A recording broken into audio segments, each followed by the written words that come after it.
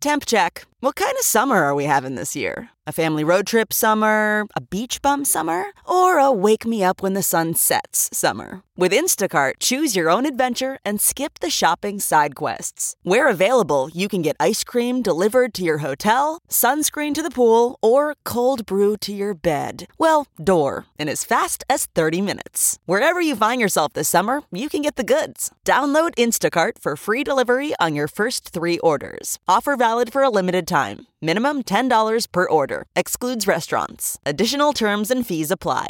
This podcast is brought to you by eHarmony, the dating app to find someone you can be yourself with. Why doesn't eHarmony allow copy and paste in first messages? Because you are unique, and your conversations should reflect that. eHarmony wants you to find someone who will get you. How are you going to know who gets you if people send you the same generic conversation starters they message everyone else? Conversations that actually help you get to know each other. Imagine that. Get who gets you on eHarmony. Sign up today.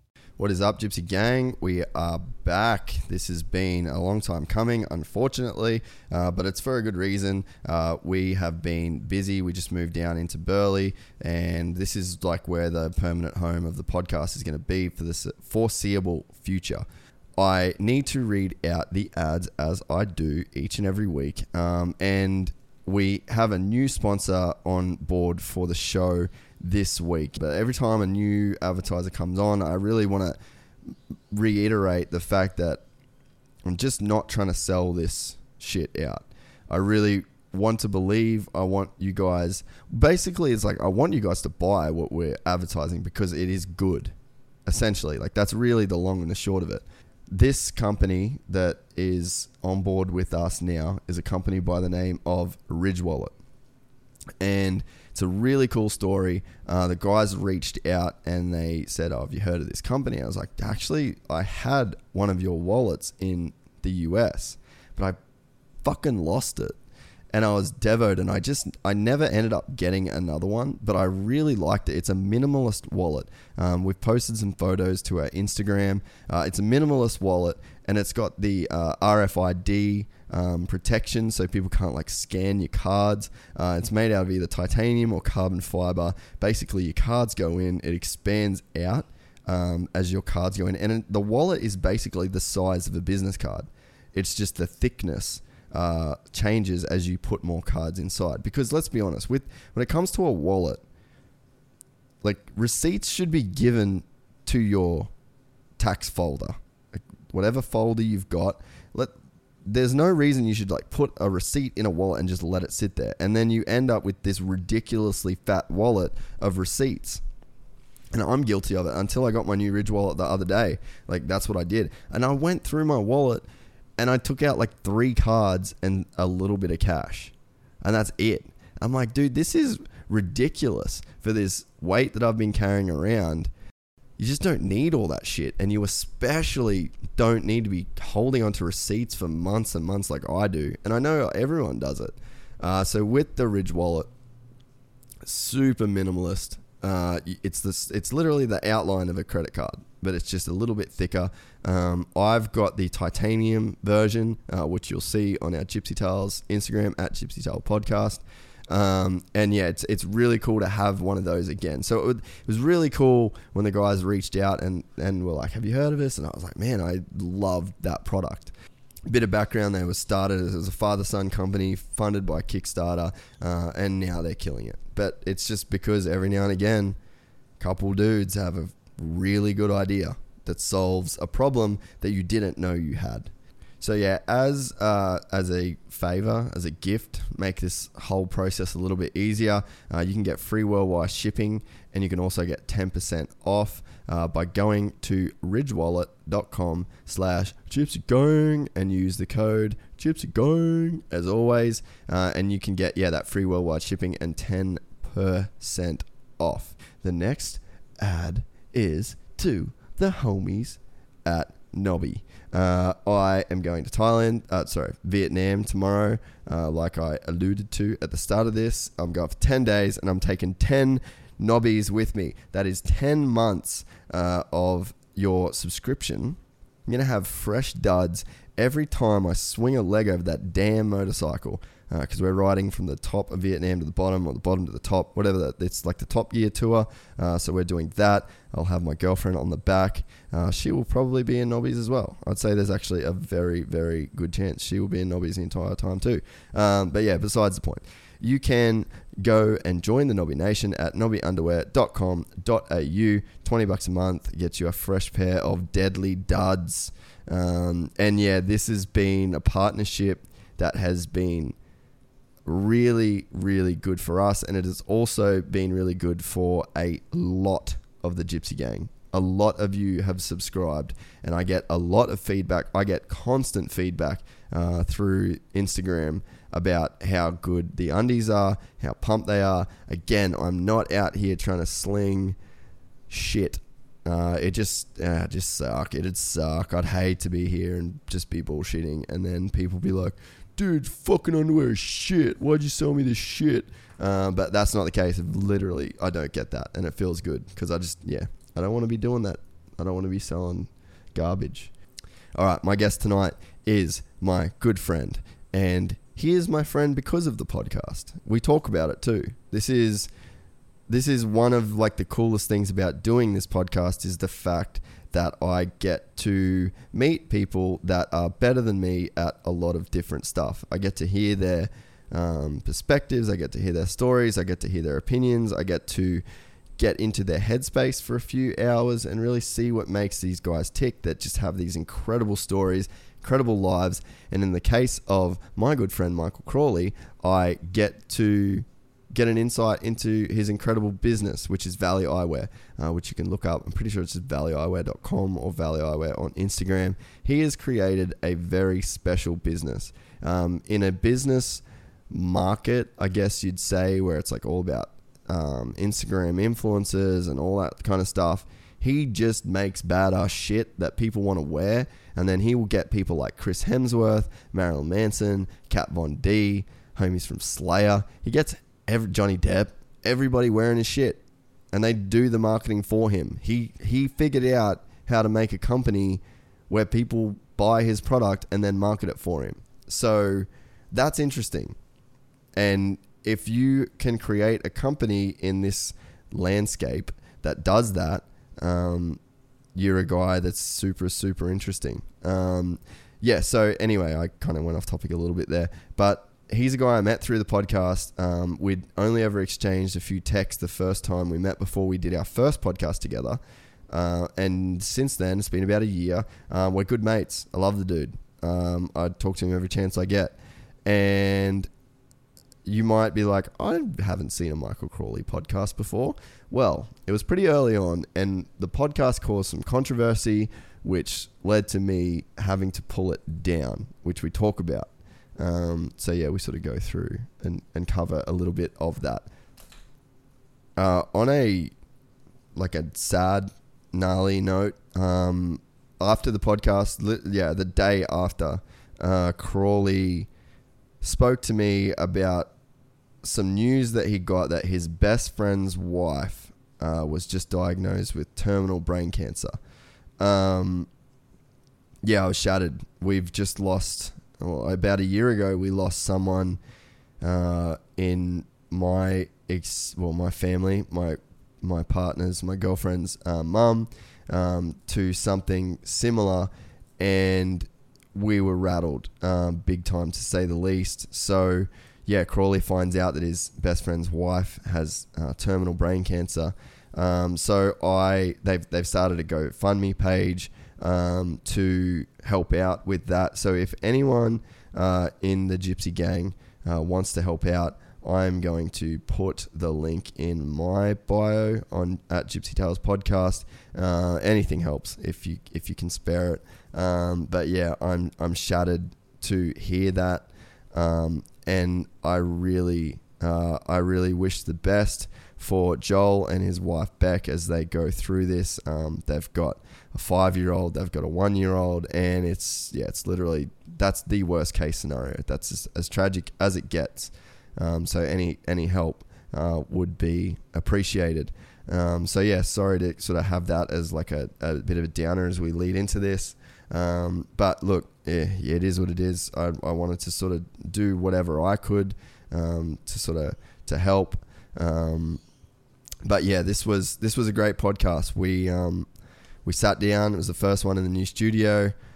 We drank a bottle of wine together, and I was lit by the end of it. I don't drink a lot these days, but it was fun. We went back and forward. It was a great conversation between two friends. This wasn't an interview. And yeah, I hope everyone enjoys it as much as I enjoyed sitting down and talking to the man, MC Michael Crawley. MC, we're back. I'm back. Cheers, bro. Cheers, man. It's good to be back. What happened to your last podcast that went missing? We had to remove it. Not bad, eh? Not a bad drop. Yeah. Little New Zealand number. Cheeky NZ. So yeah, what happened to your last podcast? We had a little bit of speculation. Legal issues. All right, so let's start it off. Let's rephrase it. Okay. Allegedly, what happened with your last podcast? Allegedly, we got in a little bit of strife because through my adventurous location scouting for my Valley campaigns, once again I apparently overstepped the mark, and one of the locations I shot at in Eastern Europe was a little sensitive. Sus. I was sensitive to a certain group who the history around the location. So our last podcast had to be removed. Which is a shame. It is a shame. Because a lot of people enjoyed that. I know, and I'm really sorry that we had to, and it's out of my control. But I made BBC, CNN, New York Times, New York Post, USA Today. Really? Cover of a Serbian newspaper. I went to a lot of effort to scout some locations that I thought would be visually. They were amazing. They're amazing. The campaign looks so insane. Yeah, and it was a bit of negligence on my part because I didn't do the background checks on the history of a couple of the locations, and it was sensitive because of the history that happened there. So, out of respect for the people, I had to pull parts of the campaign.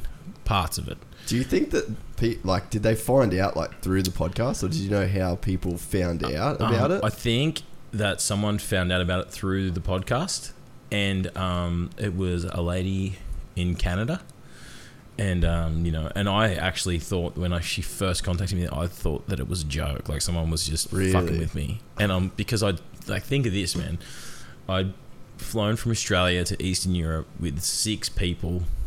Dropped over $70,000 in 7 days to shoot a campaign that I thought, with my team back here in Australia, when I laid it all out, was like, how's what I'm going to do? Everyone was like, holy fuck. Psycho, let's do this. And so I thought this person was like, you've disrespected this culture and that culture. And I was like, man, come on. Do you really think for a moment that I would pack up all my team and disrespect anybody in any race, religion or history? Like, no, these monuments and these locations, as far as I'm concerned, and still am concerned, are some of the most breathtaking scenery and things I've ever seen. And so I just wanted to create content that was authentic and crazy, that made people go, holy fuck, Valley Eyewear goes to the edge of the earth to create content that's breathtaking. I wasn't trying to, disrespect anything that happened in those regions and those areas, but it did offend some people, and I think because we're a company and they looked at it as like commercial gain. Yeah. That it just fucking went. And you know what? It's the media just chased me like a fucking... Me and my wife had to pretty much go into hiding. Was it that crazy? It was gnarly, man. Because you sent me like a pretty... wouldn't say like frantic, but I guess for like how cool you are. And like... I was fucking freaking out, man. Yeah, like I got a very frantic text, and there was no context behind it. And you just said, hey, man, like, I really need you to pull that down ASAP, like everything. Yeah. And I was like, oh, fuck. And I sort of had an idea that it might have... Yeah. Pardon me. Might have been... because of where we were. Because of that. Yeah. But then I was like, fuck, no way. Like, surely not. I was devastated because, you know what? Why we were there was for purely artistic, visual, like... like, you know, the locations of Spomenix throughout Eastern Europe, like there's websites telling people you should go and find them. These are phenomenal. And so I tracked out my favourite ones, like boom, boom, boom, boom, boom. Because you had a book on them, right? Yeah. The video guy who shoots for us, Liam, he's a legend, bought me a book in New York and goes, MC, look at these locations. This is going to be amazing. We should do this. And I was like, yeah, that's a sick idea. Yeah.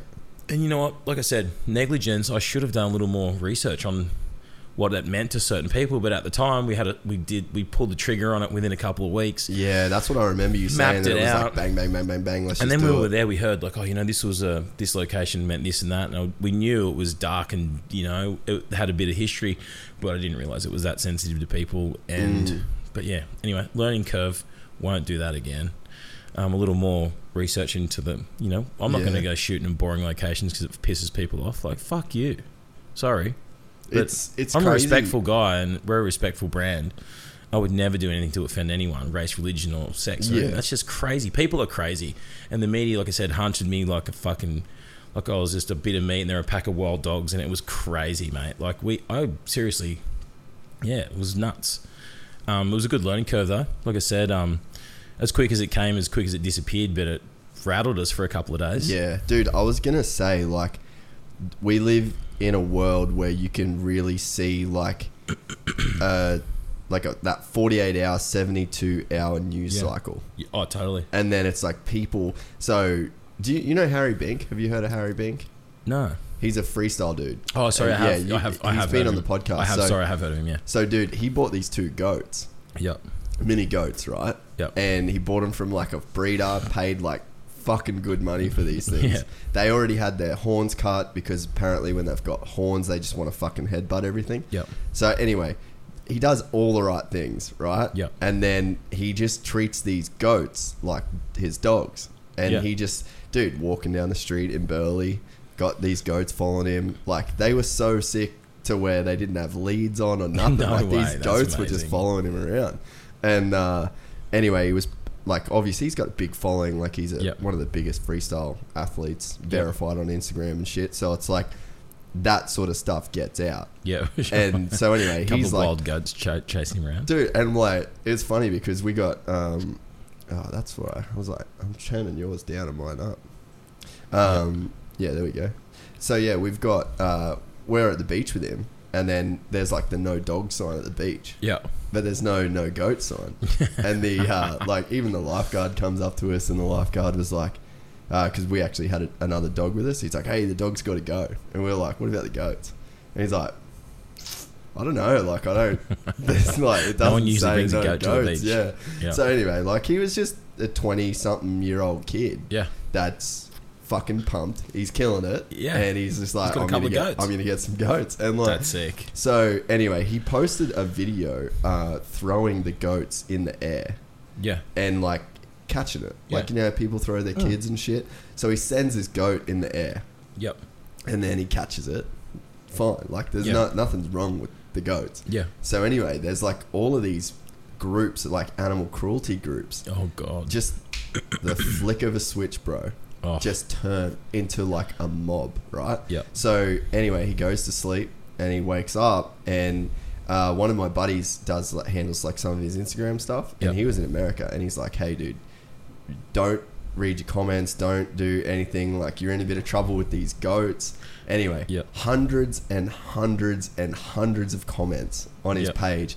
And then they were going to like all of his sponsors, like Nitro Circus, Monster, Unit. They're like, you support an animal abuser, blah, blah, blah, blah, blah. Just a fucking shitstorm, dude. Like, it was on Channel 7 News, like crazy shit that like he's this animal abuser dude. And it's like, I felt so bad for him because like, I would talk to him and be like, fuck, how's the goats going? How's this and that going? Blah, blah, blah.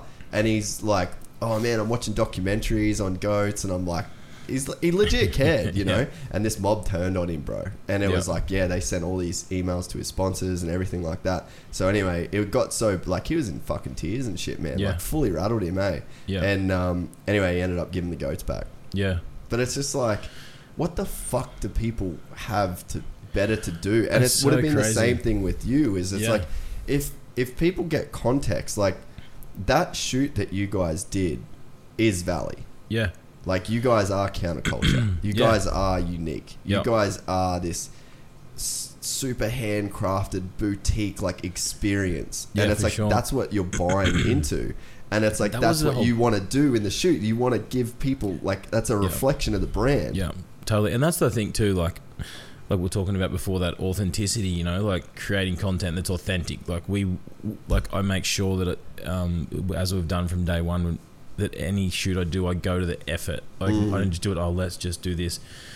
They're well thought out and they're well planned. Or they're even the studio shoot you did at Gold Coast Studio. That's one of the best things I've ever seen come out of that place. Yeah, cheers, thanks. But yeah, like, you know, and I always want it to have its own look. And it's like when you make something, you know, when you make glasses, we go to the effort with like, or, you know, go and search, like source the best hinges, the best optics, or, you know, just those things. I think when you go to that extra effort with everything you do, that like, I don't know. It just kind of shows that we go above and beyond, and we're still going to keep doing it. Like, you know, but like I said, that was just a good learning curve. And I think too, like, people just they'll go after a story that a lot of these newspapers and these the media now, they have like contracted people that would just jump on a story. And unfortunately, the BBC jumped on our story, and because that's such a big hub for the media, everyone jumped onto it. And in saying that, though, it was the biggest month of online sales we've ever had. So thank you. Yeah, dude, I was just going to say, like, how much fucking money did you guys make? Yeah, so like any publicity is good publicity. Unfortunately, it offended some people, but thanks. Online sales were awesome. I'm not sorry. Yeah, I mean, and it's like, it's because like, and like we spoke about it obviously a lot in the podcast, and there was no mention of like, oh, this shoot is going to fucking cause so much shit. We're gonna get all, like, it was never our intention. And, dude, I'll fucking post the thing of you talking about it. Like, it wasn't that. Like, it was the visuals. Yeah. Like, all the messages you sent me, like, everything was just, look at these visuals. And, like, you could get... It looked like Star Wars, it was, you know? Crazy. I thought, when you sent me I didn't think it was real. Like, remember you said that? I remember you said, real. Where the fuck did you... Like, you thought I did it in a studio or something? Yeah. I was like, how the... It looked so fake. It looked like really good CGI composition. And the way that... Whoever flew the drone as well was like, obviously... I was flying the drone. Were you? I was going to say, that dude is a good pilot. Dude, I borrowed my friend's drone. That was the first time I'd flown the drone.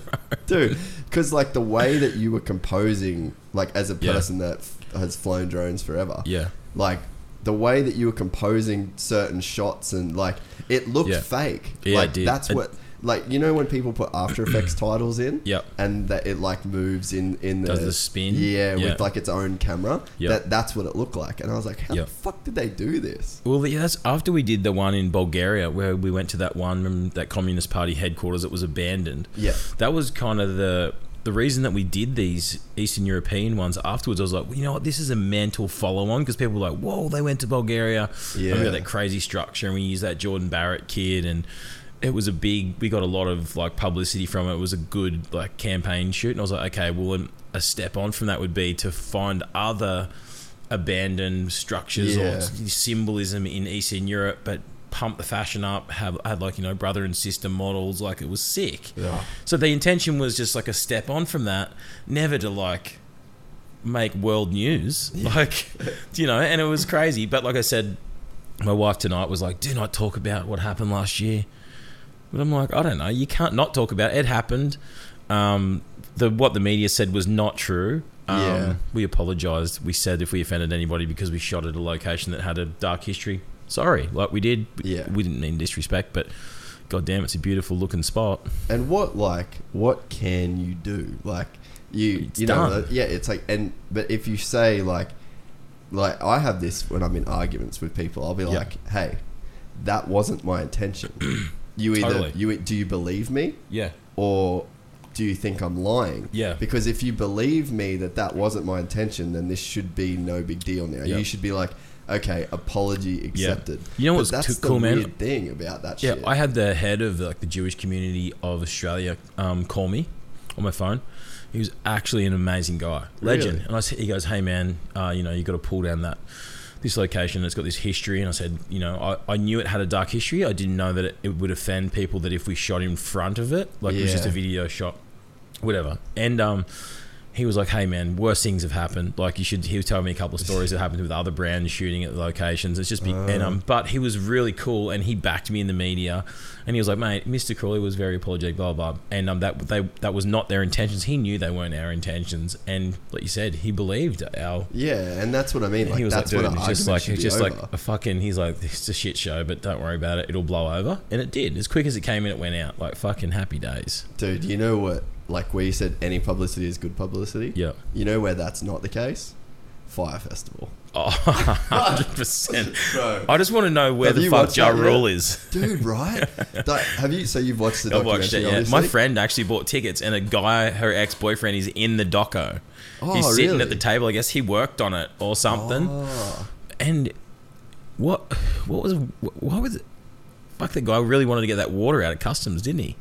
Yeah, right, dude. He was going to take one for the team. Wait, what a savage, bro. Like, mad respect to him for that. He didn't really have to admit that on the Netflix documentary, by the way. I know, like, was that... Because I didn't think he was gay. I feel like I got a pretty solid gaydar, but I was just not really... Did you think he was gay straight up? I didn't, not straight up, Yeah, no. I'm the same. Like, so maybe he's just not, like, a super flamboyant gay dude. So, like... people think he's straight, so maybe he was like, you know what, I'm just gonna let everybody know. Like all the people that know me know I'm gay, but now I'm gonna let like all of the potential suitors that I might bump into. He's gonna be at like at the parade. What's it called? The Mardi Gras on a big water float. That dude, just like bottles of water. Full like what was it, Aquafina or something? He'll be like on an Aquafina, the aqueduct. They should shape it out at like a duck out of Aquafina. Oh, it's so good. But dude, like.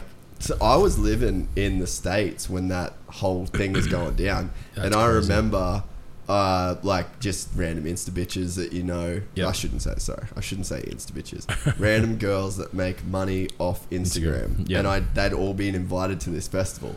And they were like the same chicks that would go like to Burning Man. And like that whatever. It is what it is. But so I think sometimes that shit's cringy because they just like latch on to like whatever's the most Instagrammable, like whatever's got trending hashtags and shit. And they follow that around. And like Coachella wasn't big when I first moved to America. And then all of a sudden like you could see Coachella just becoming this thing. And there's people that like have no interest in live music, no interest in any of it. And they just rent these like big houses. It's not even about the music. Yeah, it's like, it's not. And I mean...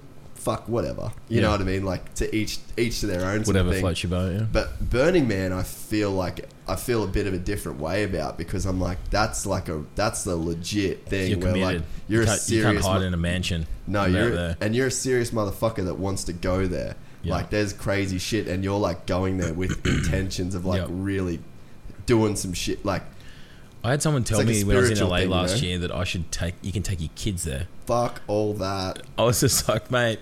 And the chick who told me that, she's a good friend of mine, Hannah. She's awesome, actually. And she's like, yeah, MC, you should take your kids. And I'm like, I feel like that is the last place on earth I want my children to see that. Dude, the chick that I'm talking about, she called me after, because I had to work. Like, I was really keen to go. But I had to go away. And I've still never been. It's one of the things I wish I did when I was there. But so I've never been either. Dude, I'm fucking so keen. But so she called me and I was like, how was it? And she's like, oh, it was like a lot. Like it was really full on. Like she was like weirded out by it. And I was like, well, that's what it's like. That's what people do there. Like that's why they go. You expect to be weirded out, right? Well, like that's like real shit, man. Like there's people that like going there to just transcend, you know. I've heard some crazy stories. And so, but I think that is then the Fire Festival is like the ultimate revenge to like all that. Like that was, they said it in the movie, like that in the documentary, but it's like that is a metaphor for what Instagram is to so many people, is like this fake thing, and it's like it's propped up by nonsense. Like they shared the same images over and over and over, like what's really happening. It's like Jerry was doing all their social. Dude, man, that Jerry Media, good on that fucking dude. Like, he has created a monster 100%. With Fuck Jerry. And like, that was a meme account. And now it's like a legitimate agency. Yeah, that's crazy. Crazy, eh? Just me looking at it. But yeah, so that whole fire thing, but that dude's not coming back from that. And how's at the end he starts ripping crew again. He's just a hustler, man. He's got that. But that's not hustle. That's like straight crooked. It's crooked, yeah. Fuck. It's bad. That's balls, throws man. his mate under the bus too in the process. What? Like, I don't fucking get how that dude Me does that. Like, you're a sociopath at that point. 100%. But yeah, that was. I think that's the case where it's like that publicity is like you're fucked. Yeah, you are fucked. But I guess like that goes to show like you didn't do anything wrong. So and people can see through. Yeah, I know. And that's what I mean. That's what I mean. I think it's because when all that shit went down, which was pretty like we say, all that shit went down. It lasted 5 days. Yeah. But and like when everyone who knows us or knows the knows the brand, they're like, oh, that's Valley. They always go and do crazy shit. Of course, they didn't mean anything. Like fuck whatever. Yeah. Media just running with it, just clutching at straws because nothing's fucking hot at the moment.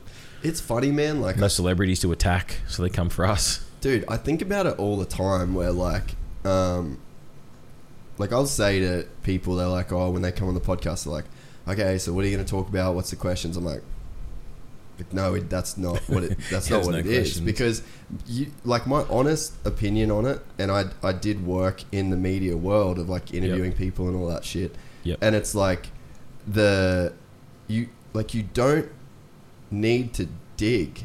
No. Or you don't need to ask questions. Like if you just sit and listen for long enough, like the story comes out. Yeah, for sure. That's not convenient. That doesn't fit in a 1 minute thing. It doesn't type on a headline. Like, so I think people need to manufacture stuff. But like we were talking about it before, like how big the whole podcast thing's getting. Yeah. It's like you're not forcing a story. Like you've got a fucking incredible story. Like you're a crazy dude.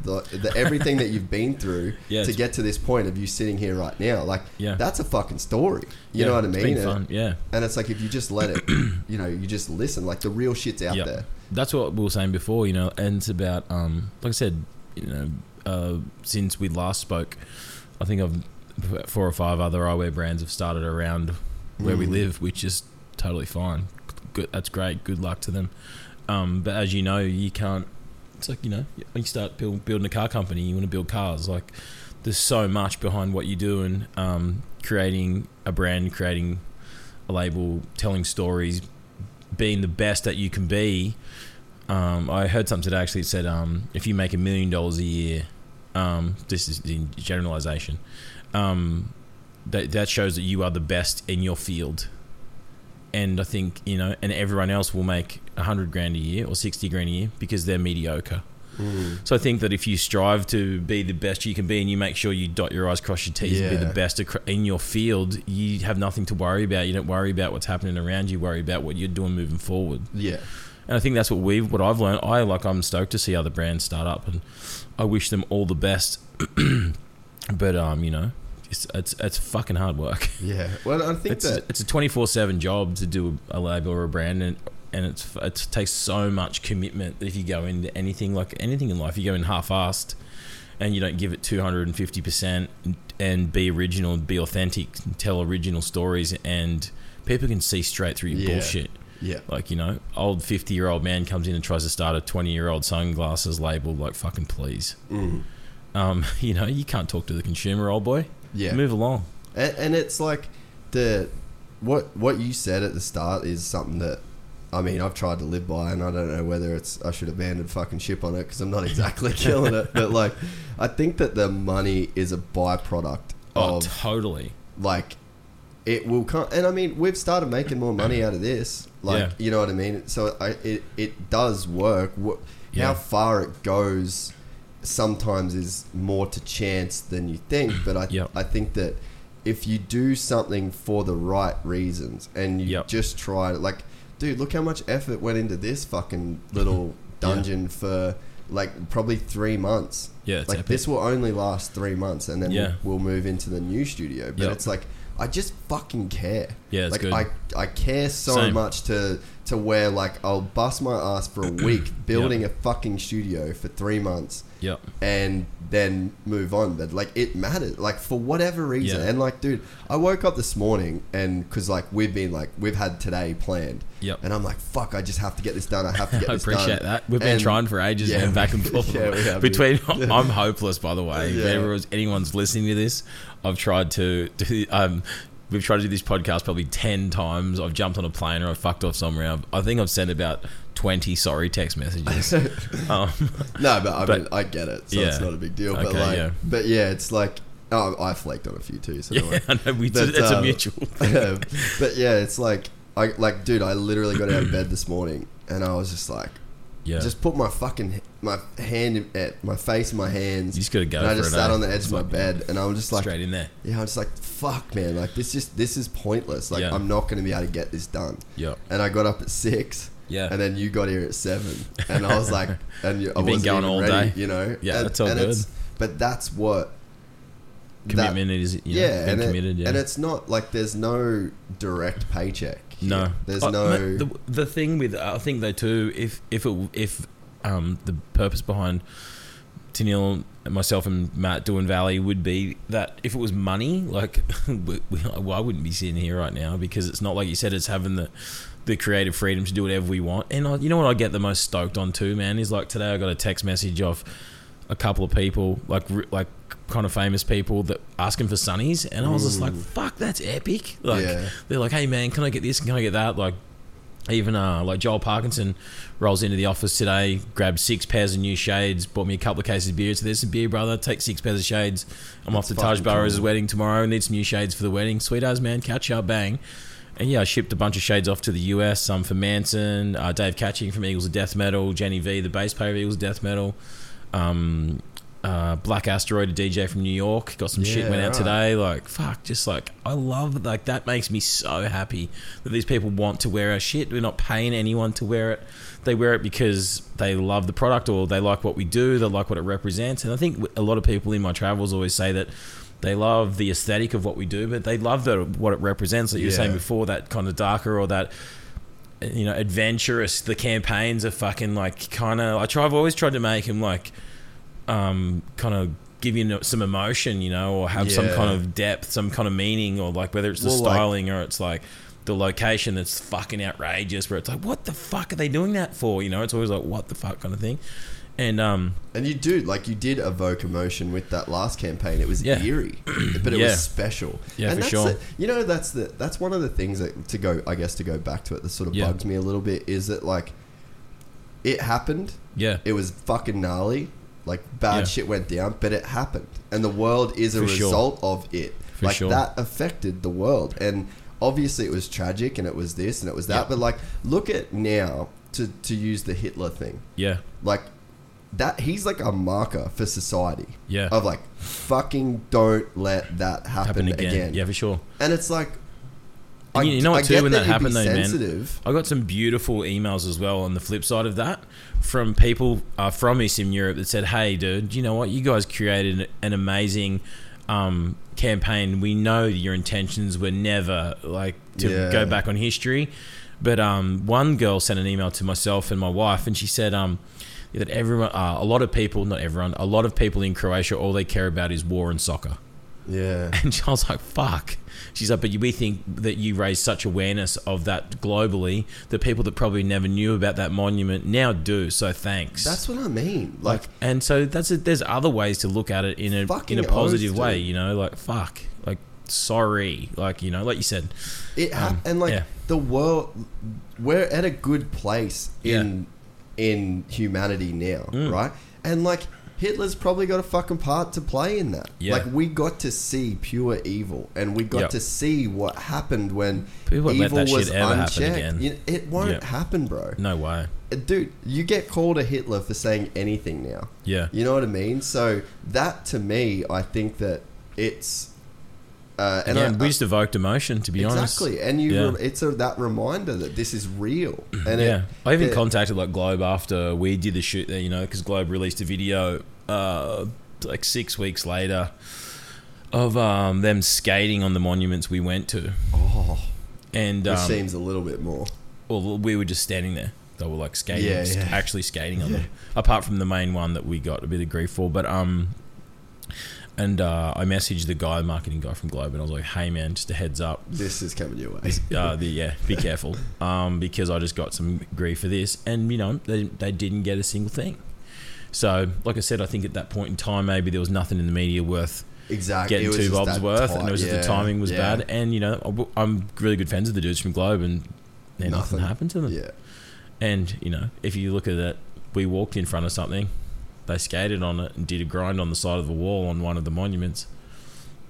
We did the wrong thing. Yeah. I'm not saying they did the wrong thing, but I'm saying, hey, yeah, come on. in the you can look at eyes it like, fuck, come on, guys. Like, let's call a spade here, sort of thing. Yeah, fuck. But anyway, but it's all blown over. It's but yeah, I mean, it is that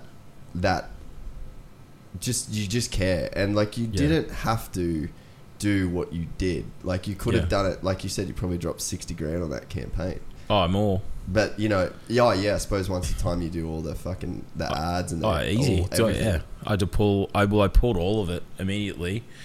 Yeah, and then dude, the cost of pulling it even. Yeah, fuck. Reshooting shit. Yeah, and we. So I just drip fed out and re-edited what was offensive, so to speak. but fuck, like what? Just a couple of locations. What is offensive? And I've also said too, though, like I know that we're a commercial company, and fuck, like, but like, man, if you're gonna create 30-foot fucking monuments that look like they're out of Star Wars in an isolated location, people are gonna shoot photos there, man. I'm sorry, but they're gonna. It's beautiful. It's fucking beautiful. The governments back then in Yugoslavia, they curated these amazing artists to put together these fucking structures that just are mind blowing. You pull up to them and you're just like, holy fuck! Like one of the ones that we went to, it's called Kazara, and it's in the middle of this national park. I've got that. I've got some YouTube footage. Was that the Dropbox thing? I'll send you another one to put on this thing. But like we pulled up on the road. I've got GoPro footage I shot of it in the making, and like a fucking tree falls in the middle of the road. They got a chainsaw out, and we had to drive. We're in like a van, no 4-wheel drive, in the middle of this snow. Like, had to walk like 500 meters up this hill, and I was like, "Is this even it? Like, what the fuck?" No one spoke English. We got the model brother and sister, the stylist, the makeup chick, and Liam, the film guy, and me with the backpack of camera shit and a drone. Going, let's go, and we go up there, and there's just this structure like in the middle of this forest.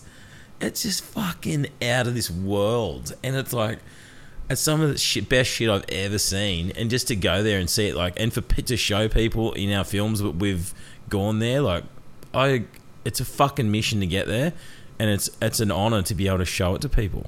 Yeah, you know, like it is, and it's like it's in such a respectful, artistic way. Like, look at this fucking thing. Even to like down to the fact that.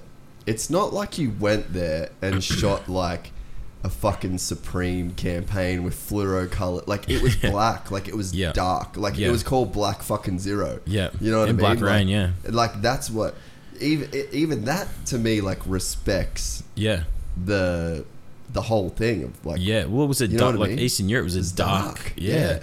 Like if you went there and shot some like fucking Hanson music video, Pepsi commercial or something. Yeah, like super fucking, I know, like fluoro fucking over the top thing, but like you didn't do that. You guys went there and it was like it was almost an homage to how dark it was. Totally, and that's what I mean. Like when we pulled up at that one location that the monument that raised a few eyebrows, there was nobody there, not a car forever. We were there for 30 minutes, in and out.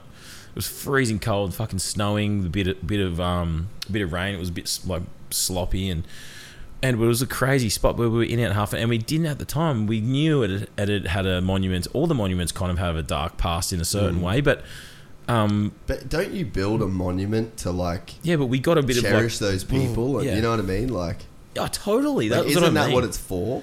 It's almost like we thought of it as like a positive. Yeah, like a positive. Like, this happened here. Yeah, moving forward, this is the positive movement. But yeah, you know, like you said, people just, you're apparently in control of what you do makes other people, how it makes them feel. Dude, I said one of my mates, Callum, he helped me do some of the work in here. Yep. And we were talking. He's like a quiet, introverted sort of guy, and we were talking about like saying the wrong thing to somebody. Yeah. And I'm like, can you say the wrong thing? Like, you can obviously be a cunt.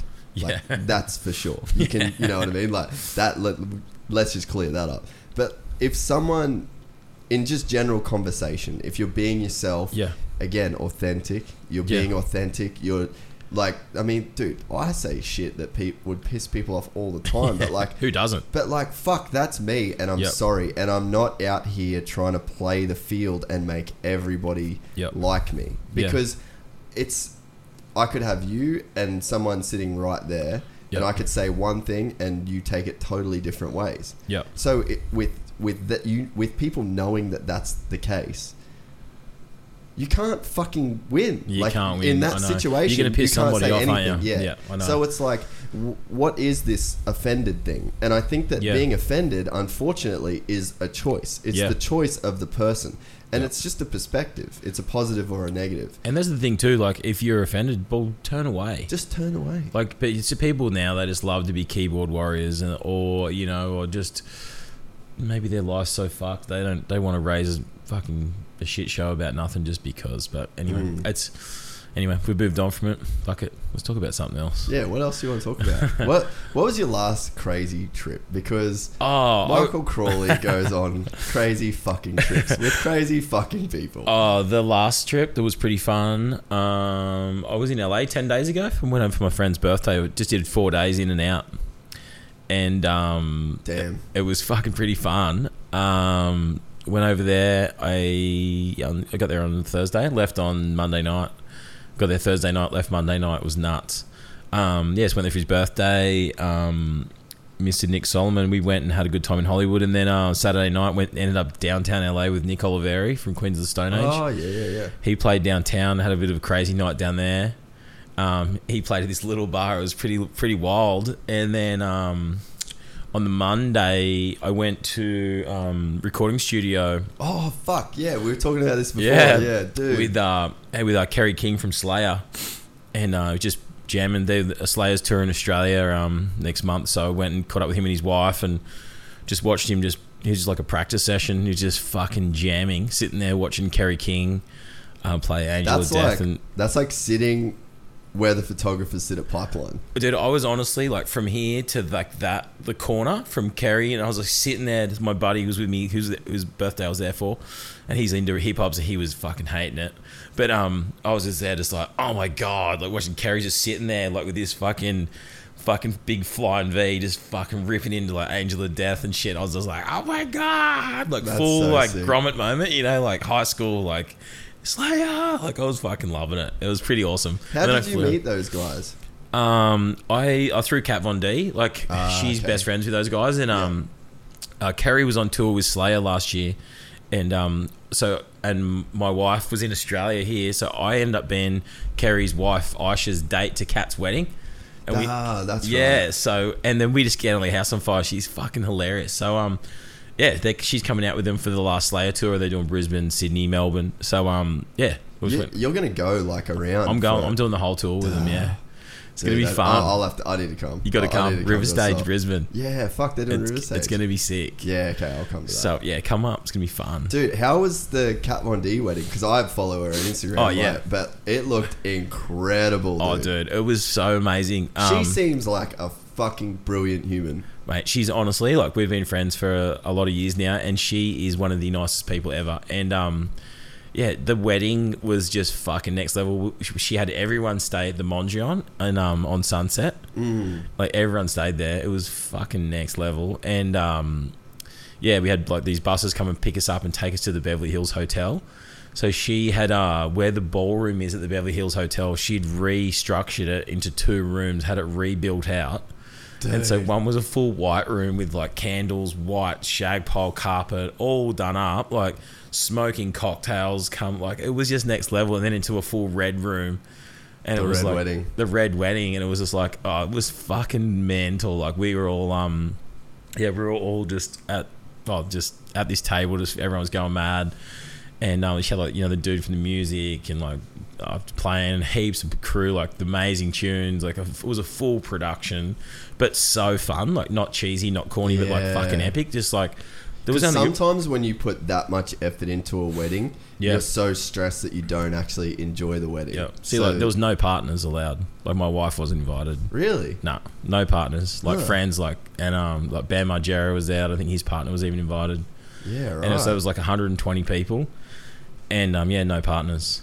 What do you reckon the thinking is behind that? I think like because they know so many people too, and it wouldn't have been cheap. I was going to say, then that's like, and then it just would have probably blown it out to like or more, and then like no kids, and it was just like individual people. So, but it was awesome, mate. And that's kind of cool though, because then you've got to like see who else you know, and you're like, oh, you should be my date. You know what I mean? That's what I mean. Well, Kerry was on tour, but and so he wasn't there. So Aisha, his wife, was my date, and we had all the Slayer management, and we had the best fucking time. Like other friends, like Andrew Stewart is a photographer.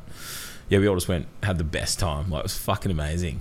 Do you talk to her about like business sort of stuff as well? Because like a little bit, she's in not like a similar space, but in terms of like creating a brand that's like very her. Yeah. And Kat Von D Beauty, yeah, I feel like you guys you're on a similar wavelength in terms of like what you're trying to achieve with the brand. Yeah, like we speak a lot about like product, or when I'm developing stuff, like I'll send her like photos, or I'll send her like I'm gonna get samples, and I'll just make her one-offs, like, you know. And we've almost like went to do a Kat Von D for Valley thing, and she's just so busy with her thing. Like it's almost like she couldn't, unless she can give something like 100%.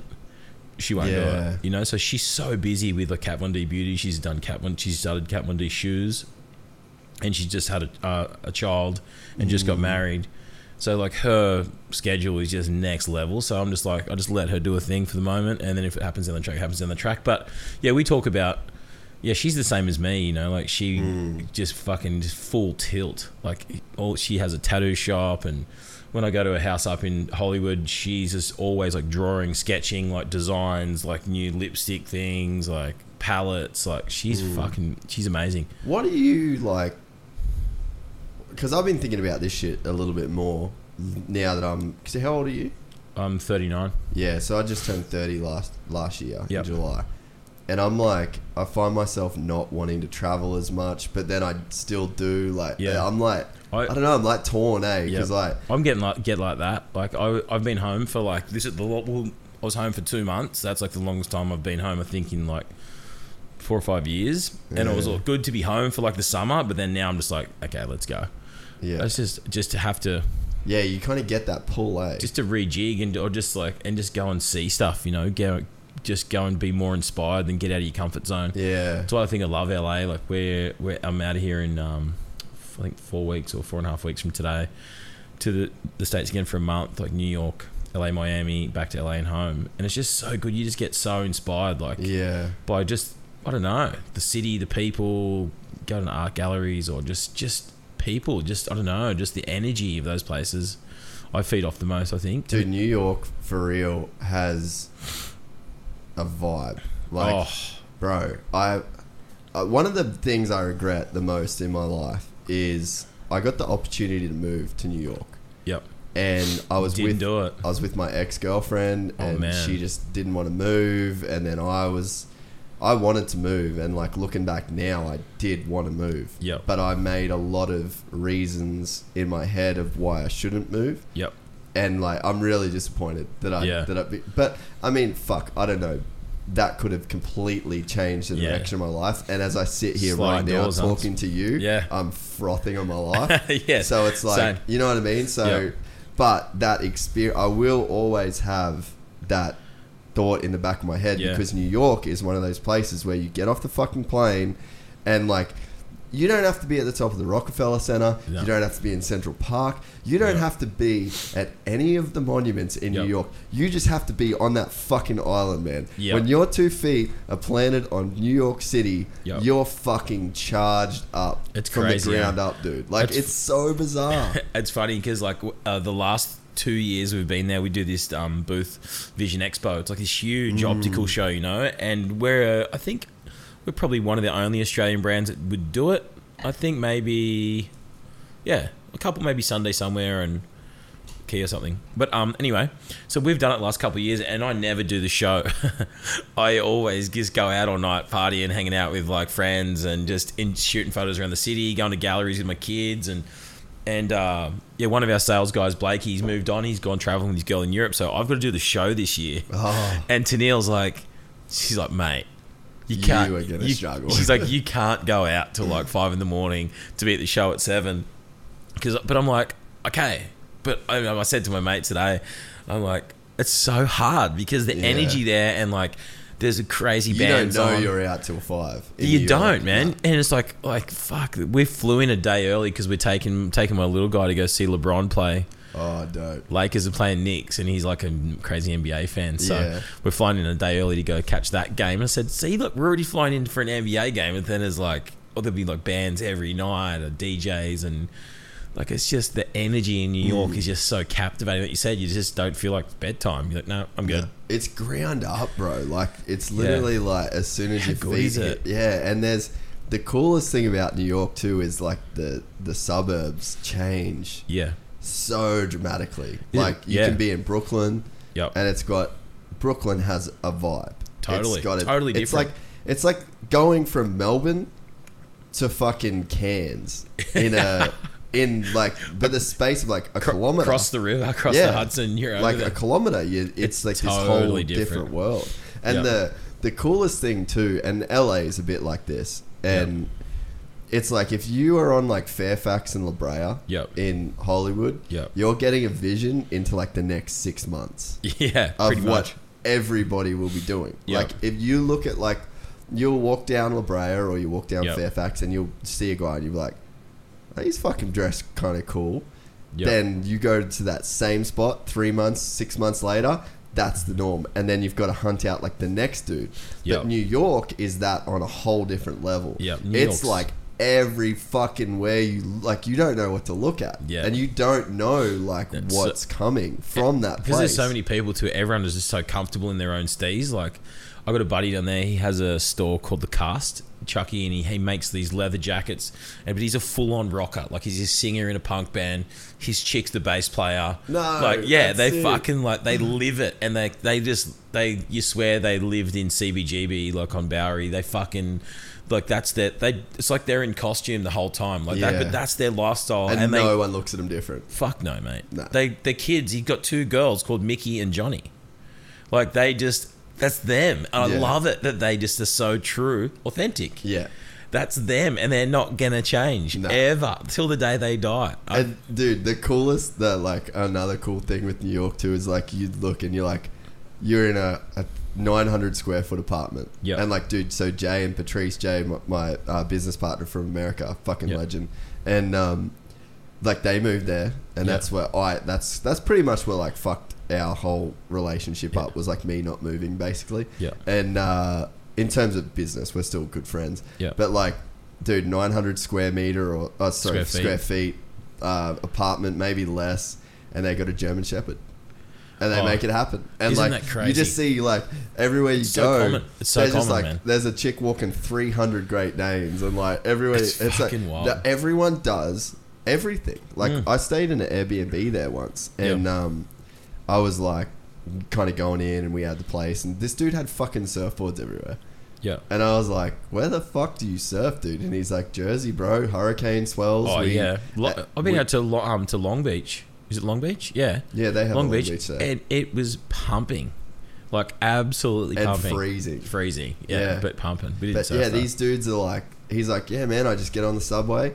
And single train out there. Yeah, he's like, I have my wetsuit and my hoodie and my gloves and my booties, and it's in my backpack and a towel. And this dude's just like on the subway with his surfboard and listening to music. And the last time I was in New York, I was there for President's Cup, the golf tournament. Dude, I was actually sitting like 40 meters from Trump. No way. Yeah, it was, bro. It was like, dude, it was so heavy. So we're pretty good mates with Ricky Fowler.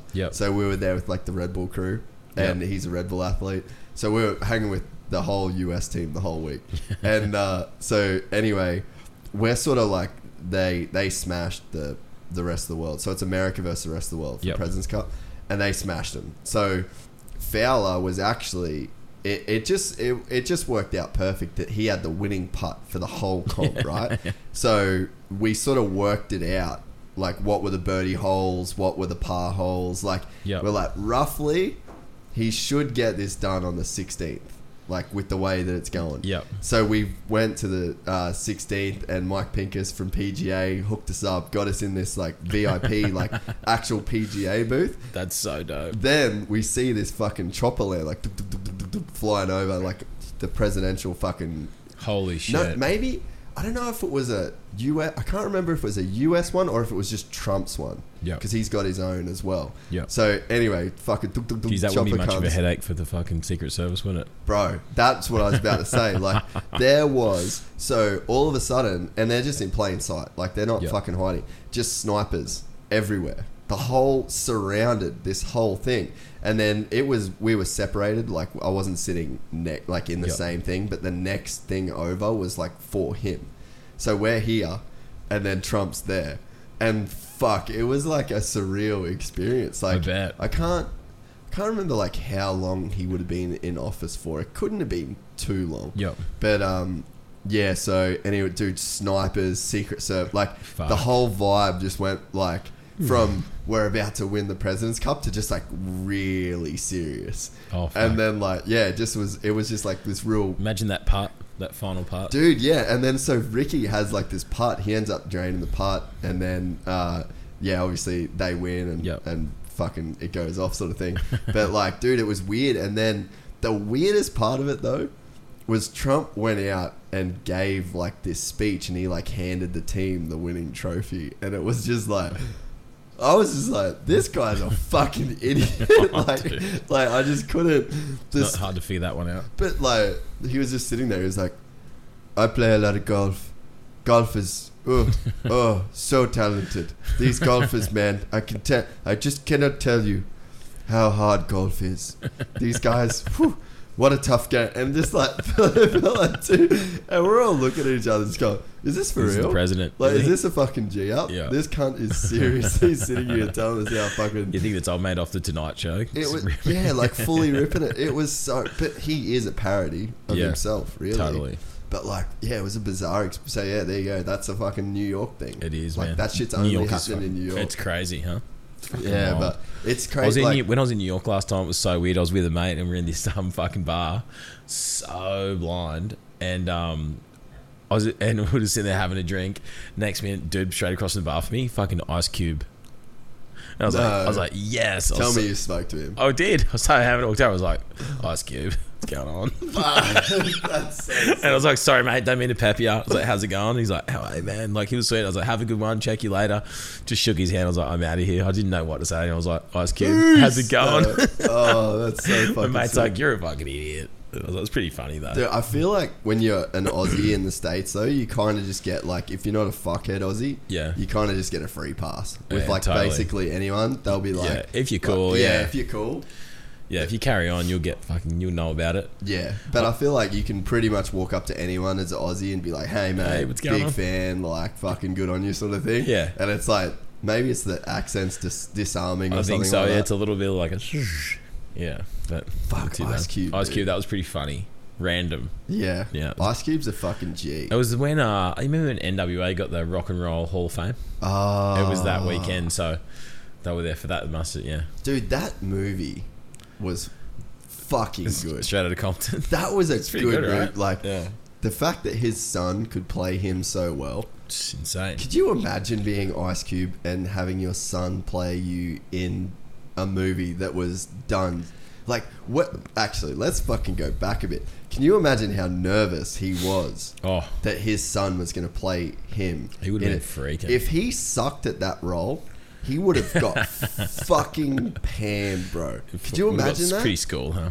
Dude, that would have been heavy. Yeah, fucking earth. Definitely. Off, bro. He did pretty good. But then, I guess that's like a good metaphor for, like, just getting outside your comfort zone, because it's on the backside of those risks where you just don't want to make the jump. No. Like, how good would it have felt to see his son it'd been slaying that hard? He killed it. On did that, such a good job. It was a sick movie. It's mental. Yeah, fuck. Were you like a big rap dude back in the day, or you've always been pretty metal, eh? Pretty metal. Like, I've always loved like rock stuff. But I like it. I kind of like a bit of everything. What did you grow up on though? AC/DC. Yeah, okay. I went to AC/DC for my 10th birthday. Razor's Edge tour, Sydney shit. Entertainment Centre. Fuck. How many times have you seen them? Like 4 or 5. 4 or 5. I've taken my son twice. Really? Yeah. How old was he when he went to his first one? 4.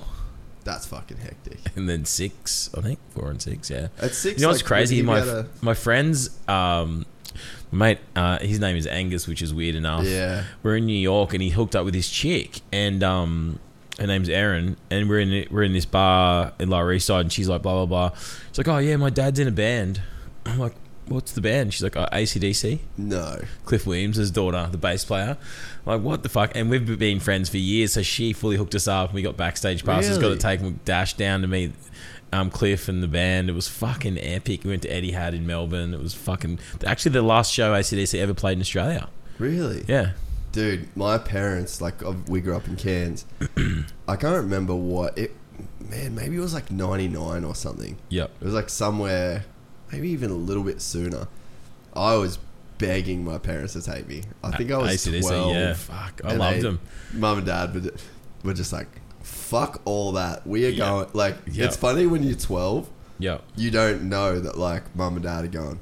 Mate, we're going to get fucked up. And then we're going to stay in a hotel and we're going to fuck like animals. We are leaving you little savages at home. But like now that because I was thinking about that, maybe like just yesterday, that my mum would have been, like I would have been probably like, I guess 6 or 8 when like now. Yeah. And I'm not even looking after myself.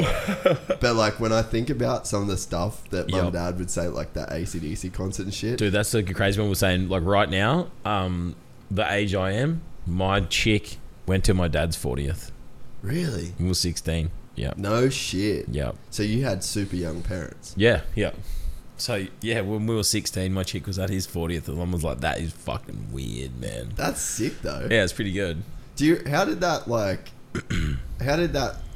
mold you reckon, to like be the dude you are now? Because you're a unique person. Yeah, I've been out of home since I was 16, so I've been self-sufficient and independent since I was 16. Yeah. So, which has been good, I think, because I think that's where you get that drive from too. Like when I started Valley, you know, like you have to make it. You got to make it. You know, you can't just give it up. Like we've never.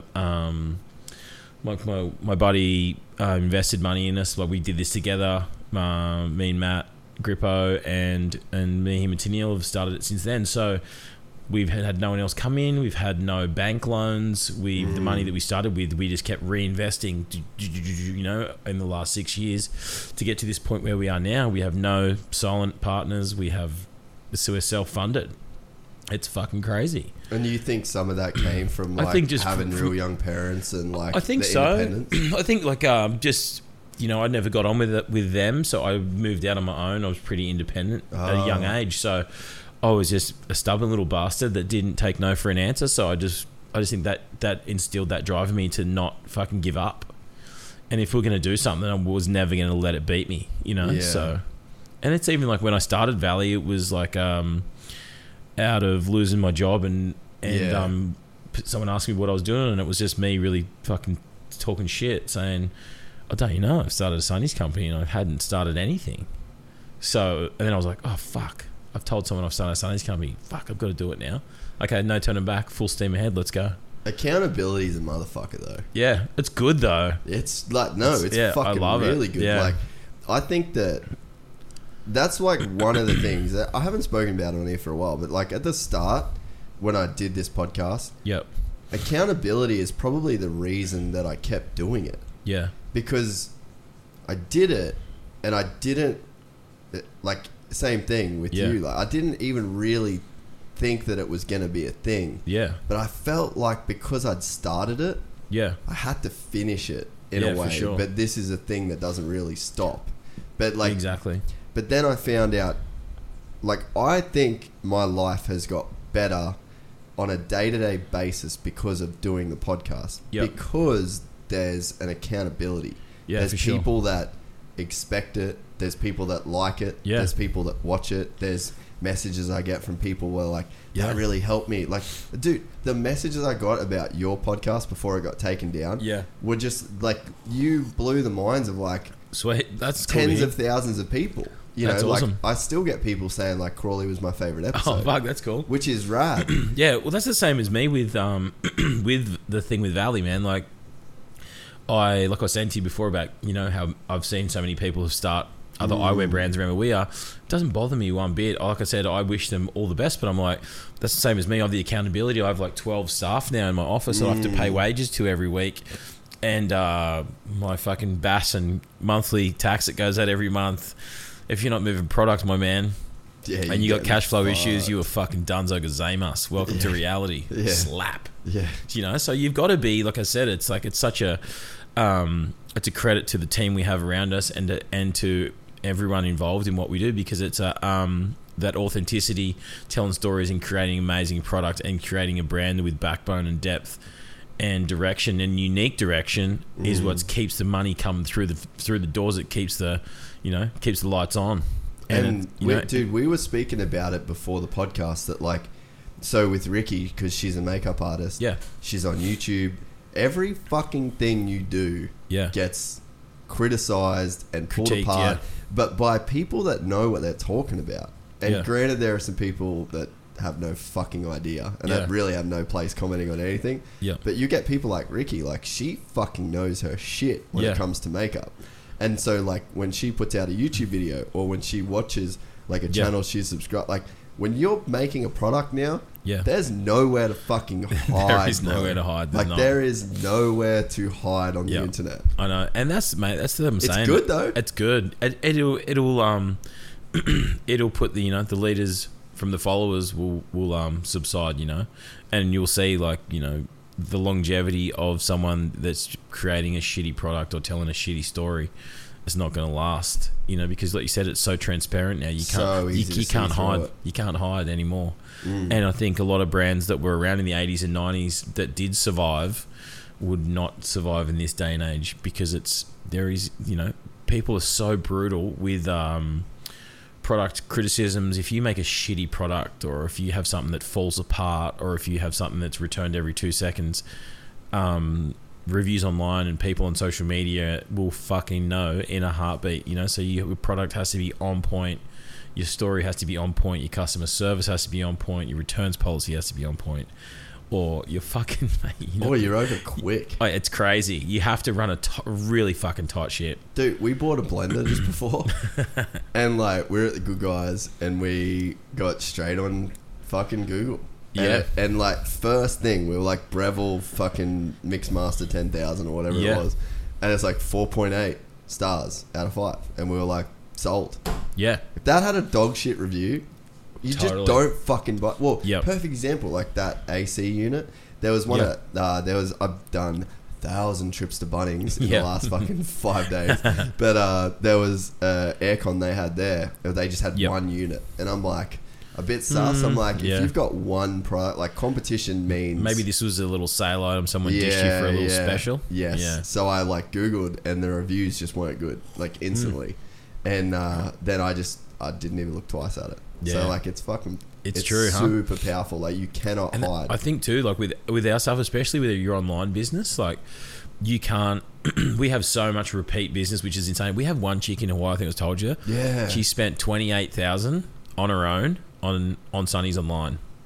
One chick. On just your brand? Just on our website, valleyeyewear.com. 28,000. I can show you on my phone right now. shout out to her. What a fucking savage. It's crazy. I'm not going to tell you her name. I know her name, obviously. And I've got another guy in Los Angeles. He spent $700 last night. He's sitting at 13,000 right now. So clearly there's nothing wrong with the product, because he's spent so much. And even the girls in the warehouse know his name and know, like, that we have like about 10 or 15 crew that are up between like 6,000 and above. That's bizarre. It's crazy. $200 a piece plus, like, it's sick though. Like, fucking good on it. It's like they've got this little cult following, and it's amazing. I sent him little gifts and stuff. Like, today, his parcel went out, and I made a pair of frames that never made it to production, limited edition, like, colorway, and I chucked it in his parcel with a hand note saying, "Hey, thanks." His name's Ulysses. I was like, "Thanks, Ulysses. Hope you had a great day, mate. Thanks again for your purchase, legend. Hope to when we're going over next, I'm going to try and take him out for dinner." Dude, see, that's fucking cool about where we're at in society too. Yeah, like that. You can see that guy. He stands out, and you can be like, "Hey, man, I fucking appreciate dude, do you want me to show you this dude right now?" Yeah, dude. It's fucking crazy. It's sick. Like, Have you got service in here? Yeah.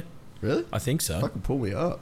I did before, but it's just good. Like, I get so stoked on that loyalty and that like, people that you got to appreciate them, man. And like, without them, you're fucked, dude. Man, I've been more and more. I've been thinking about like this podcast means a lot to me now because of the people that listen. Like it's twofold, right? Yeah, totally. So like, and we said this before, like we're friends now. Like we've only ever spoken on text before we did the first podcast. So I was like a couple texts, hey man, what's the address? Blah, blah, blah. Sit down, random.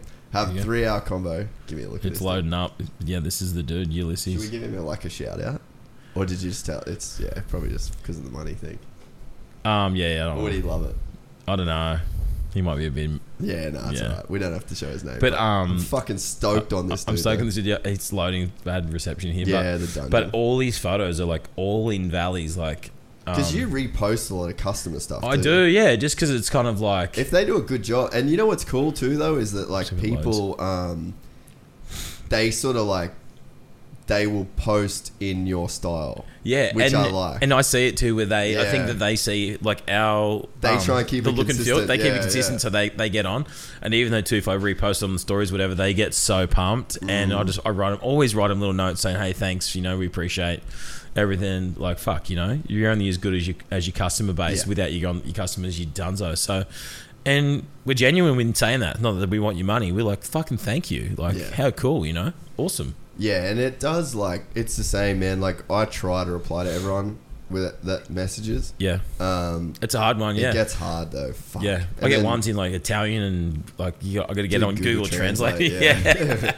Google Translate's the shit for that. Tennille's, like, laying in bed at, like, 4:30 in the morning. She's like, turn that light off. Like, dude, I get it from Rick, too. But, like, I get it from Rick if I'm scrolling.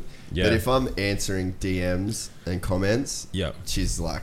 Well, she actually asked me to do it because she'll see, like, when I'm on my phone, it'll say, like, 350 requests. Yeah. And I'm like, dude, I actually set aside time where I'm like, I'm going to do some DMs. Yeah. So it's like... I always was never a believer in, like, people having, like, a full-time job doing social media. Now, bro... 100% it's a full-time job. Just the YouTube chat, like, we didn't really put that much effort into YouTube. Yeah. Oh, the reception in here is fucked. We're going to have internet, like, next week. Yeah. The dungeon, bro. It's alright. It's a gypsy den. Maybe I'll show you after. But yeah, like we I sort of said, so we got approved for monetization, so we're actually like making money off ads now. Yep. And before that, I sort of was like, fuck, like it takes so much work just to literally do just the iTunes, and then just the Instagram is basically a full-time job. Yep. And then this guy, I haven't told this story on here, so I should tell it. It's fucking cool. So this dude Mick hits me up, randomly, after like 3 or 4 episodes of the podcast. Yeah. And he's like, hey man, I didn't just finishing film school. I'd love to meet. Blah blah blah.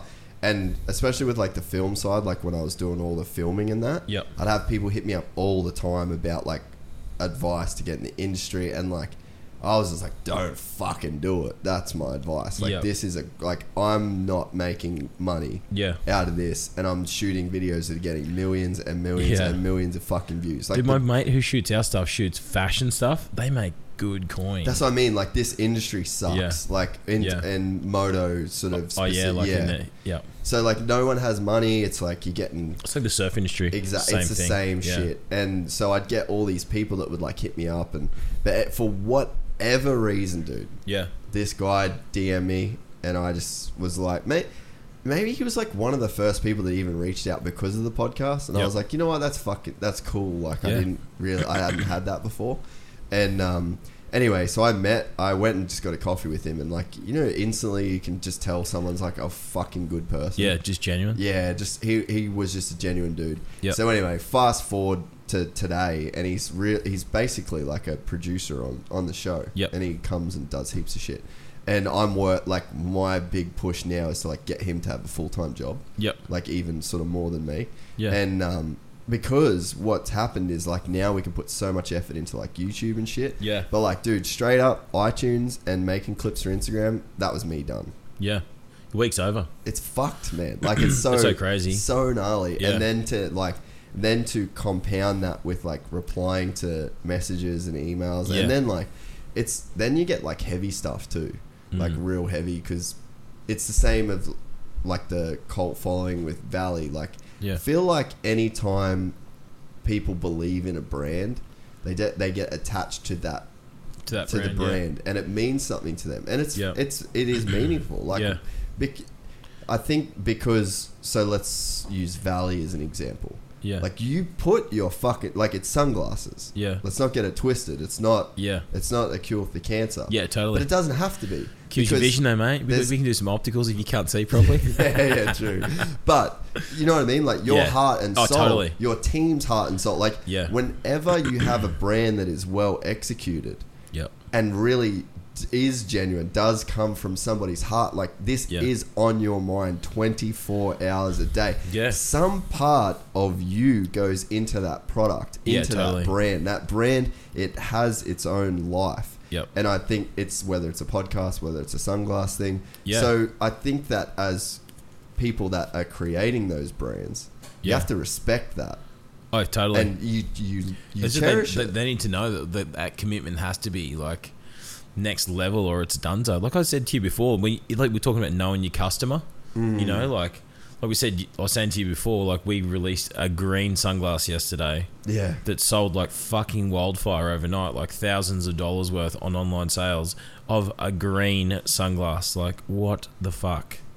And it's like, people just love it. That's different. People come to us for that different shit. Yeah. If, like, you know, Ray-Ban or someone probably brought out a green sunglass, they probably couldn't give it away. But people our consumer loves to come to us for the crazy colours and the silhouettes and the point of difference. They want to be noticed in the street for someone that doesn't want to be the same as everybody else. And I think that you need to know your consumer and know that your customer base is fucking happy to be different, and you got to embrace it and not run away from it. Dude, you know, you're fucking so right, man. That just made me think of Warped Tour. Yeah. Did you ever go to a Warped Tour? Yeah, I did go to Warped Tour, yeah. You go there, bro. That is a melting pot of, that's the freaks come out at night. Yep.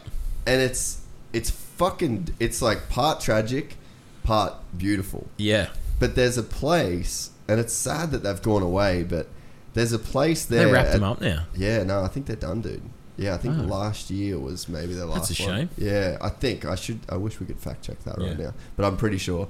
But it's like, I think when you give somebody a home, and it is, or like you didn't create Valley and go, I'm going to target all the fucking weird cunts.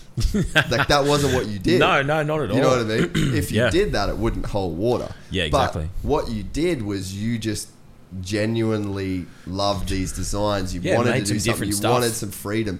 But then what ends up happening is, it's like people then attach themselves to that.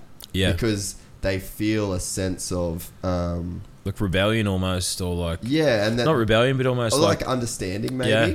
That, like, they get me. Yeah. Valley gets me. Yeah, Valley gets me. They're listening. And the people that tag us in, like, on our posts, like, I look at them all the time, you know, or like I'll go through them, or their hashtag Valley on their social, and I'll flick them through it, and the demographic of people is quite consistent. You know what I mean? So, like, that's what I was saying.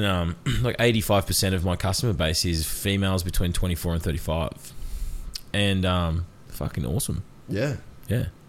So, like, I've already designed my range for this year, is already hanging up in our office, ready to go for this year. And I did it last year, just fucking charged it, just got a influx of, I don't know, creative juices, and felt it, and did a whole range. And usually at this time every year, I would start designing for summer. Like, I've got a pretty good turnaround time. I know what we need to do and can get it done. But I had it sampled at the end of last year, and the entire range I've got, like, it's almost enough for 2 years. Really? Two collections. You just got fucking inspired. Backlog, and just went mad. And everything from metals, combos, acetates, just guys, girls. But it's like, it's targeted at our target market. And it's some of the best work I've ever done. And like I was saying, I had time off with the kids over Chrissy, and went back to work, and I said everyone, because you took like 2 months off, right? 2 months off. Yeah. December 7th till, I didn't go back to work till the 1st of February. And but my whole range was hung up. I'm ready to go for the year, done. Organised, like, after 6 years, I guess you figure out, you know, what, I don't know, it's the most organised we've ever been, and it's the best work we've ever done. I think you get to a point where like, you know when athletes talk about like flow state and shit? Yeah. Like, you might just be in this patch of like so fucking comfortable with who you are, so comfortable with who Valley is. Yeah. And like, you know who Valley is. Like you said, you know your demographic. Maybe you just hit this zone of like really having the confidence to just go, this will fucking work.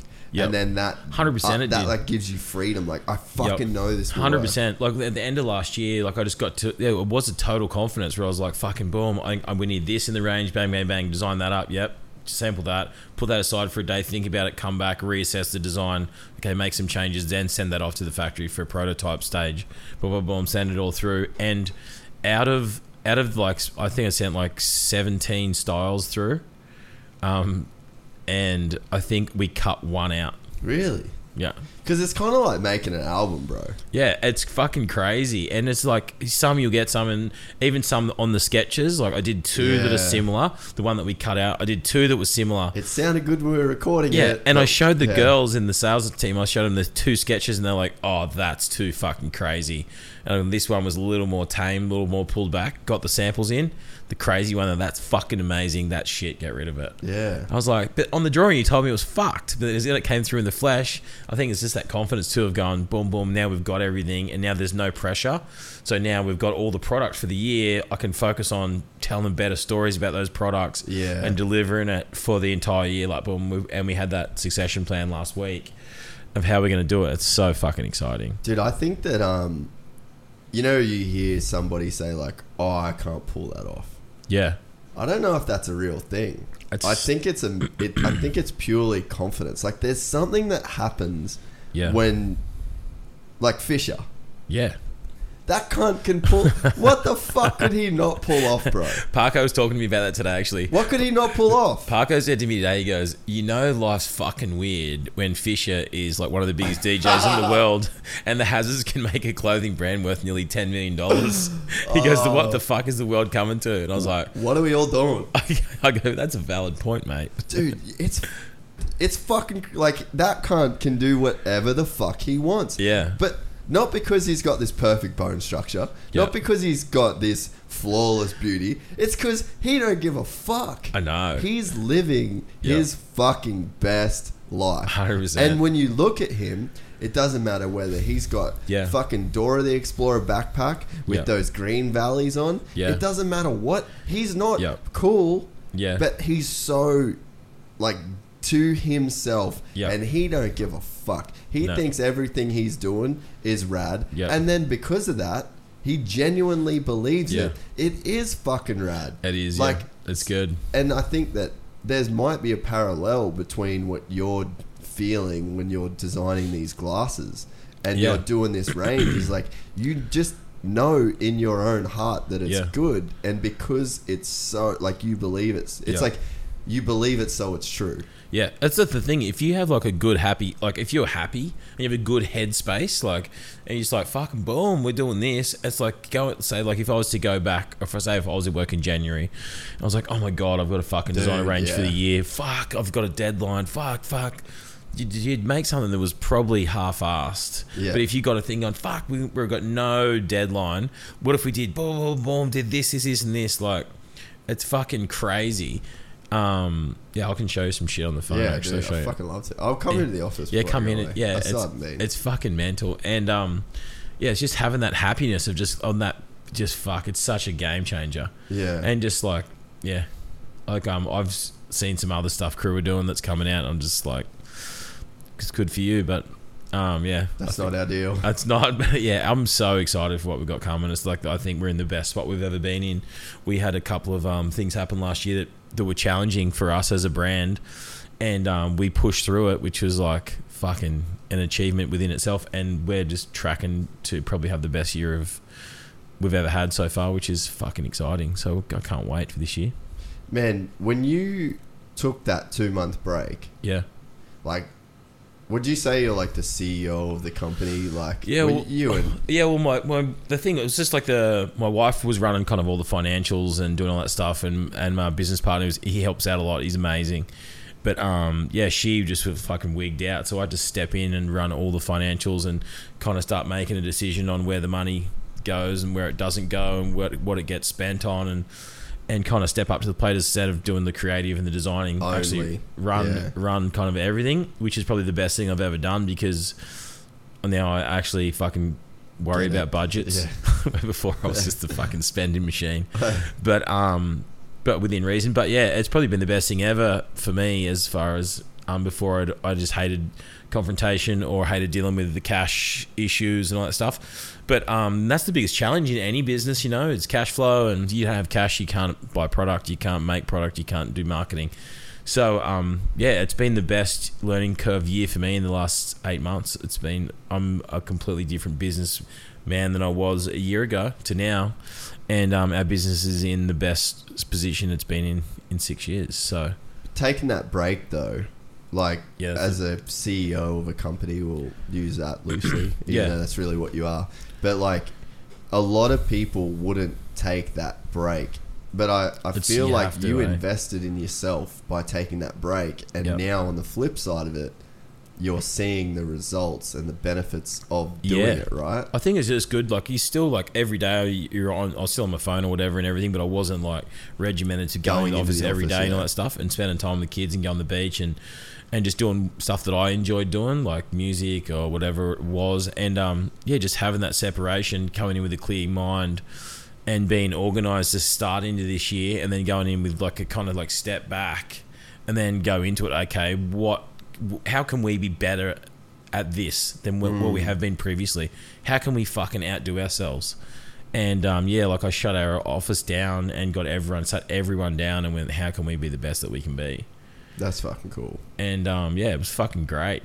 And what was wrong? What was good? How can we do? What do we need to implement? And we've implemented those things. And it's fucking, mate, I feel like we're untouchable at the moment, to be honest. And moving forward, and you learn from your mistakes, and hopefully fucking doesn't happen again. It's crazy though, because I'm going to Vietnam on Sunday for 10 days or something, and I'm tripping on going. I don't want to go. I want to go, but I don't want to leave. I haven't even finished this. There's so much on the horizon, and it's good to clear the mind though, It is, and I know there's that part of me that knows, dude, you've gone for 12 months. Yeah. The first podcast went live January 1st on iTunes last year. Yep. So it's been fucking we did 56 episodes or something last year. Crazy. And it's and I did still sort of take time. I probably invested in myself maybe more than ever with... Yep. I don't even think I'd started jiu-jitsu when we did the podcast. No. I don't even think... Dude, that's been a whole nother fucking life. That's honestly been life-changing. Yep. But I'm at this point now where I'm like, dude, you're in the groove now of working. And when you get in this groove, it's a cool thing. It's a fucking rad thing to be in that groove of you can just work every fucking day. But if you don't have foresight to know that this is temporary, this too shall pass. Yeah, for sure. And I actually thought the other day when we were texting that I'm dude, I need to go crawly on this Vietnam thing. I need to give in and be I'm good. Going on holidays. Yeah. I won't have fucking phone reception. Mick's going to post all the podcasts. He's going to do all that shit. And I have to let go. But it's hard to let go, man. It is. And that's the thing. It extends everything. Extends your life. Yeah. Your lifeline. Your lifetime, I should say. It does, because you'll get fucking... Is we still got some of that? Mm. I think so. We still got a bit. Yeah. Got a bit. Here we go. It's fucking wrapped up. Yeah, it's a little wrapped vino.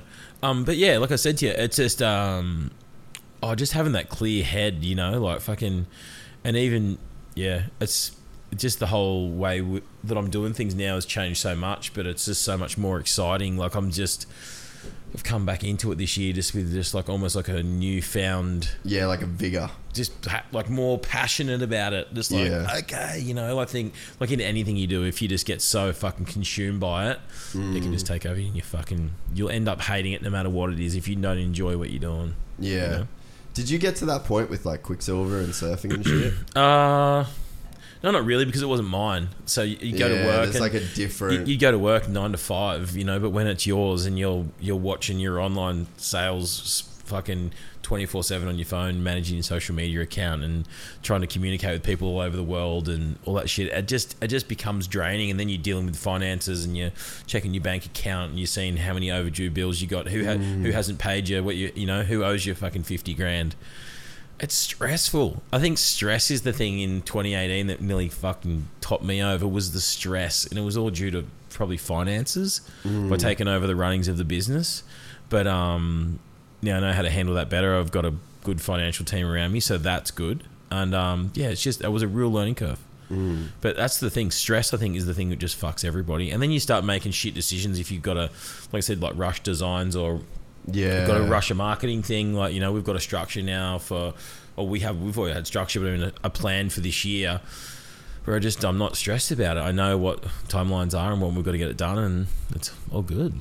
Dude, that's the thing. So this Monday, the Monday before, I fucking popped my ribs out on my left side, and I was training. And so this whole week, dude, the move to Burleigh was basically like, I don't give a fuck how much money I make. Yeah. I want to make enough money to cover the rent on this place. Yep. And to be able to just like comfortably live. Just expenses paid. I don't need to buy that much shit. I got a car. Just get a roof over the fucking head. Let's get the studio. I want to wake up at 6 every day. And I want to be surfing by 6:15, which is very possible because the beach is 400 meters away. Yep. And I want to be training every afternoon for jiu-jitsu. Yep. And like that was the parameters of like what I wanted. That's why we moved here. That's cool, eh? And fuck, I did that for 2 weeks. I did that for a week, and then I busted my rib. Oh fuck. And then this whole week I haven't surfed. The waves have been sick. Yeah. And then I haven't trained. And fuck, yesterday I was a piece of shit to every fucking person I know. And like that stress, because this was a stress, like to try and get this ready. Yeah. And then like money was just like bad, like. Because it was just like December to January is like a weird time. Like, it's tough, eh? Yeah, and then I wasn't on top of invoicing and it's all like 2019 contracts, which I haven't really done. So it's like I got too busy. I was like, no matter what, like the podcast has to come first of like physically recording it. Like I can't be signing fucking contracts before I record shit. Yep. So like that was kind of what consumed me. Yep. But then by like neglecting that stuff, because it's just me. Yeah. By neglecting that, then it stresses me out to where I can't do this, and then it's like it's such a fucking snowballs. Yeah. Oh, big time, man. But the whole like not training and not surfing every day thing. Yep. It's just the stress, dude. Like I don't have that outlet. Yeah, for sure. And like the surfing thing in the morning to me is like I'm not a morning person. Yep. But I know that if I text Maddie and go like, we surf in the morning, or like any of the boys that we sort of surf with, again, it's accountability. Yeah. It's not me saying by myself like, I'll surf. And then you're like, fuck, I don't have to get up or whatever. Yeah. But if there's like people waiting at the beach for you. Yeah. So to me, the surfing. You got to turn up, yeah. Exactly. It's like me, I have to get out of bed at 6 no matter what. And then even a little earlier if I want to make a coffee and shit. Yeah. So then it doesn't matter if the waves are like 2 foot. Or fucking perfect Burleigh Point. Yep. You're out there, the fucking sun's shining. Yeah, like happy that's days. a sick way to start your day. Yep. And then for the jiu-jitsu side of it is that there's definitely like a thing where we've lost the need to like the survival instinct that we have is catered for. Yeah. There's no like your daily fucking life. There's no survival threat. Nah. So. But in my head, by going to jiu-jitsu, there's a survival threat. Yeah. Even though, like, I'm going to tap and they're going to stop. Yeah. Like, motherfucker's still choking you. And for whatever seconds that you're getting choked, it kicks in those instincts of survival. And I think that whatever problems I have before I go to training are literally choked out of me. Yeah. And like there's not a night where I go where I don't get fucked up by someone. Yeah. You know what I mean? Yeah. Like you might get lucky and have a few dudes you can fuck up, or like, well, you're better than. Yeah. But then like you get a minute break in between rounds. A minute later, you best believe there's a dude that's going to choke the shit out of you. And it's like that instinct kicks in. Yeah. So it's like, I don't know, for me it seems like over the last 12 months Yep. that was like that balance to like mitigate stress. Yeah. And just for that week, I felt so fucking good. Yeah, that's good, eh? To be like this is like a normal sort of routine. Yeah. Because yeah, it's like you got to know yourself. You got to know what are your stresses. Yeah. What are your stress releases? Yeah, for sure. Fuck yeah. What do you think are your stress releases? Yeah, I've got to get in the ocean. Like family time? No, I've got to get in the ocean like every day pretty much is my thing, from surfing or at least swimming. You were doing that for a while, eh? Every day swimming. Every day. I was doing it for a while, yeah, and I just kind of stopped it for a bit, but yeah, like yesterday, just the waves were shitty in the Arvo, so I just went and swim in the ocean, just get wet, you know? That's my thing. I've just got to get in the ocean, or yeah, you start to get grumpy. Yeah. That's it, really. It's crazy what it does to you, though. It's weird, just the energy of the ocean, man. You need it, you know? I think like maybe it is that survival thing again. Yeah. Like that's not our natural element. Mine's like, I just got to have time by myself I like to be alone. Well, because you're working with your wife every day, which I found out this week is quite tough to do. It's tough. But yeah, it's fine. At work, I've got my own space. I can lock myself away. Yeah. And be shut off to anyone else, which is fine. But yeah, I think that's just the thing. You just got to have your own time, which is good. Yeah. But yeah. A lot of people, I'm probably guilty of this though, as well, as like, I'll not spend time with myself a lot. Like I'll also, like if I do have downtime, no one's around, I'll be like texting someone, I'll be calling someone. Yeah. Like it is. See, I love going to the fucking beach by myself, or just like going swimming by myself. I love it. So just like to be left alone a little bit. Do you have brothers and sisters? I got a sister. Are you close? No. Like, yeah, okay. So are you almost the only child in like that mentality? Kinda, yeah. Like, yep. Yeah, so that's probably got something to do with it. Yeah, it's good. I like it that way. Because see, with me, I got my brother Maddie and then my sister. And then like me and Maddie are close age-wise. Yep. So there was like my friends are his friends. We wear the same fucking clothes. We like shared bike. Like, so I've really I've almost grew up with a twin, really. Yeah. Like we were doing the same everything shit. we did was the same. Yeah. The times we even played on the same teams, raced the same fucking races. That's crazy. So I don't know. I wonder if that's where that then comes for me, is like you get so conditioned. Yeah, to being around people. Yeah. Yeah. That's good. Even when I travel a lot, I travel a lot by myself. You do, eh? I love it. Yeah. I love it. I like going to friends. You know what I mean? Not traveling with friends. Yeah. I like leaving here and going to LA. Like, I love that. That's my thing. Like, okay, gotta go, check you out. I'll jump on a plane and I'm like, what the fuck? Yeah, I'm out. Do you ever have trouble at customs? No, never. Really? I don't. Fuck. I've been. Yeah, touch wood. I'm always travel with about 50 pairs of sunnies on me, always. And I've been pulled over once, and they're like, "What?" Because I always travel with the cases. You know, they're all like individual. Yeah. Like in like it's like 10 per box. Like, what are these? I'm like, I design sunglasses. I just have them with me as reference, or they're for friends. And they're like, I think the sunglass thing in the US is like 3%. So they just don't bother. They're just like, fuck, just whatever, mate, go through. So I've got nothing to hide, but I've never had any grief. So like, I'll be back in a couple of weeks. I was there last week.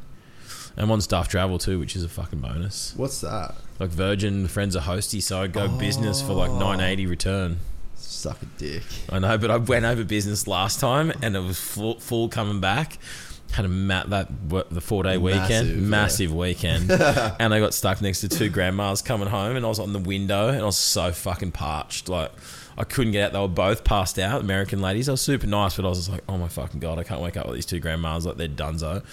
I was hitting the buzzer like in economy, wedged against the thing, like sweating, just fucking, you know, give me some water. And I was going to go, sorry, mate, I can't get out. Can you please bring me some water? And the guy's just bringing me cups of water. Fucking, it was punish. I went over in the fucking jammies in the pod, just thinking I was King Kong. Came back as a fucking shell against the window. And like, so you're fucking sending it with the full expectation of being in the pod on the way back. 100. You were shattered. So shattered. You were shattered. You got to go there in staffy, like with like a collared shirt on, pants, the leather shoes. So like, you dress like a bit of a Derek, and then if you don't get on, you're just like, what the fuck? I did all this for fucking economy, dude. That's what I was saying before I didn't finish the story, but I was like, oh, I'm gonna bring some edibles on the plane, and so I had this lollipop, and it was 1,000 milligrams, and like a normal, like what I would take, like if I was to have a night in, watch a movie, and like, oh, I'm gonna eat some fucking edibles, I'd have like 30 grams. 30 milligrams. Jesus. Yeah. So like this was it was 1,000 milligram lollipop, and I was like, I'll just wrap this fucker up because obviously you can't buy that shit here. Yeah. I was like, I'll just wrap it up and I'll have it here for fucking ever. And and then you get that shit in. Yeah, like they do, dude.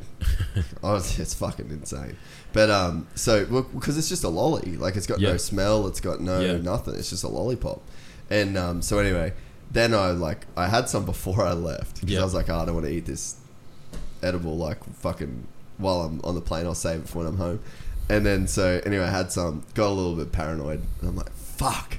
I'm like, you're paranoid because of this. Like, realize this. Like, this is you. Like, this is the mental thing that you now are involved in. So like, recognize that this is what it is, and be the master of your own fucking brain. That's crazy. And then I was like, nah, I'm fucked. Pulled the lollipop out of my, saw a sniffer dog, pulled the lollipop out of my fucking bag, and just started sucking on this thing. And I was like, at least if it's like in my mouth, like the sniffer dog isn't gonna fucking smell this thing. So anyway, but the fucking line, bro, I thought I was like pretty close to security. Oh, you're fucked. So I was like, I'll get through in like 10 minutes and I'll pull this thing out and it'll, no problem. So long. But bro, it was like 55 minutes and I just was spaced, and I just kept this thing. So the whole thing. So like, it was fucking bad news bears, dude. So anyway, I get to sit at the check-in, like the sort of where you're boarding the gate, yeah. So I'm sitting at the gate, and I'm just like, I can feel this. It's doing its thing, like way more than I would like to be doing its thing. It seems like my worst nightmare, bro. So anyway, so I'm there, and I was texting my friend in Australia, and I was like, dude, this is about to be a fucking experience, man, that I just don't really know that I want to go on. Like, I don't think I'm ready for this ride. So anyway, get on the plane. I put my fucking, as soon as I get on the plane, I'm like, I'm just going to go to sleep. Like, I have to go to sleep. I fold the tray table down, put my fucking hands, my face in my fucking hands. I'm like, out. So anyway, I'm like getting like the plane moving, and I'm like, all right, cool. I'm like, all right, I'm about 3 hours in my head. I haven't gone to sleep, but I feel like I'm about 3 hours into this flight. Anyway, the fucking hostie comes up, is like, can you please put your tray table up for takeoff? And I was like, oh, fuck. Oh, no. No. And I like literally was going, no, like I was saying it. And she's like, please. And I was like, oh, no, not about that. And I was like, I put the tray table up, and the chick next to me was like, what's he doing? Like, he's tripping. And it was like some sort of like middle-aged lady. And so then I put the tray table up, and I sit back. And I was just like, fuck. I already thought we were moving. Like, I felt like we were flying. Oh, my God. So I was like, dude, this is not good. Anyway, we start taxiing, and that movement was like Krakatoa exploding. And I was like, oh, no.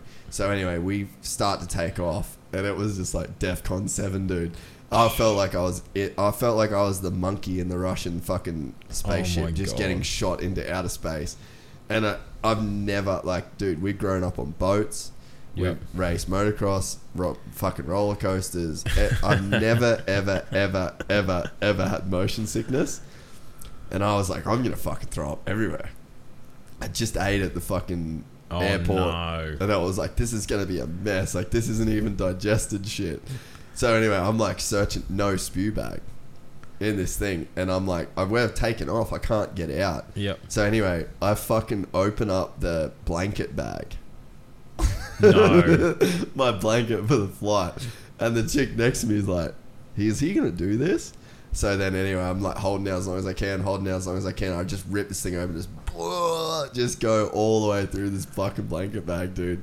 And I'm in the middle seat too. Oh, and there's a chick next to me, and then an old dude on the other side, and they're just disgusted, bro. Like, just straight up. Oh my God. Disgusted in me.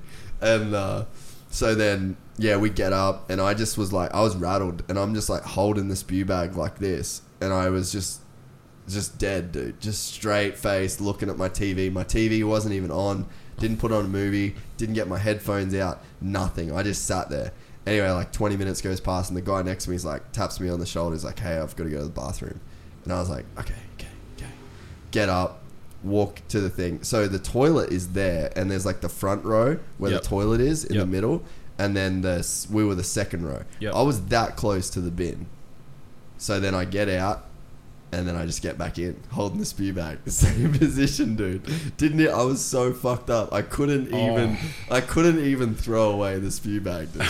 Oh, that's so heavy. It was heavy as fuck. So anyway, 4 times this dude got up to piss, and 4 times I didn't throw this spew bag out. So I just held it, right? So anyway, 6 hours in, the captain comes over the fucking loudspeaker and goes, we just got to make an announcement that we have a sick passenger on board. We're going to make an emergency stop in Honolulu. And I'm going, that's me.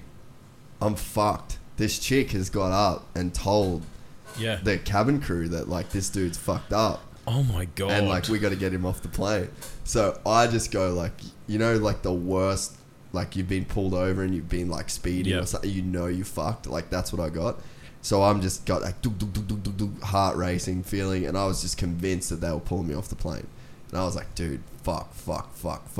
But I like sort of started to like level out a little bit. And I think all that adrenaline and shit of like, and the paranoia actually like leveled me out.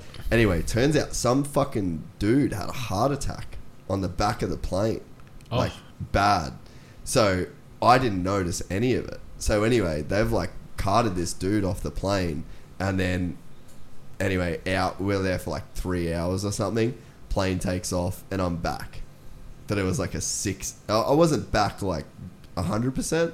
Fuck, that is crazy shit. But it was like, I was like back to where I was like reflecting, and I just was like, oh, dude, you just fucked up, like majorly.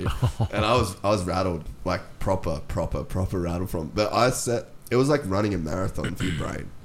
Like, I was like... Sounds like it. Dude, I was in, like, That's fucking wild. It felt like forever, too, man. It fucking felt so... That's my super uncomfortable flying back from overseas LA, story. there you go. Dude, it was fucking heavy as shit. That is wild, man.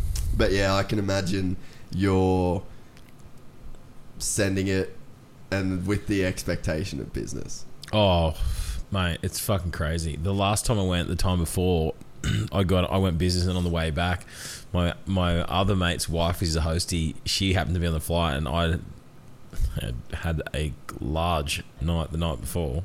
I got on the plane, and they just loaded me up with champagne, and oh mate, I'll tell you what, in those jammies laying horizontal, I was fucking out cold, dude. Gonski.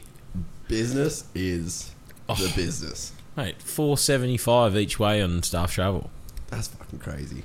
It's insane. How do we get on that? If you get downgraded like to economy, it's like 2 something, and they refund you.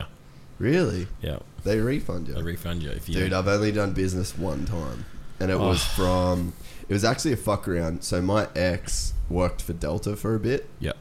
And when she worked for Delta, we flew to Rome for my best friend's wedding. Yep. And dude, it almost wasn't worth it. So we flew from like. I flew from Australia. It was when my kidney was fucked up. I actually wasn't even allowed to fly. Well, I mean, no one stopped me, obviously. But, like, they were like, yeah, it's too soon after your surgery. You can't go. And, so, yeah, I had all these surgeries, got out of hospital, flew to LA. Then we flew out of San Diego, flew to Milwaukee. Or it was, like, either Milwaukee or Detroit. It was, like, nowhere. And then we stayed in the Detroit airport for, like, fucking 18 hours or so, like over. So I just got off a flight from LA, drove to San Diego, flew to Detroit or Milwaukee, all to sit in we flew first class actually from Milwaukee or Detroit to Rome, but it was fucking good. Yeah, and but like the stress of it all though, because like to then come back when we left Rome, we were like, we thought we weren't going to get it on the way back. Yep. But luckily we ended up doing it. But like, Mate, but again, it's so that good. expectation of like, I'm going to get this. And it sort of makes it fucking more stressful.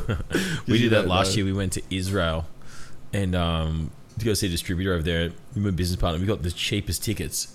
And they were on, it was business from Brisbane, no, Sydney to Israel.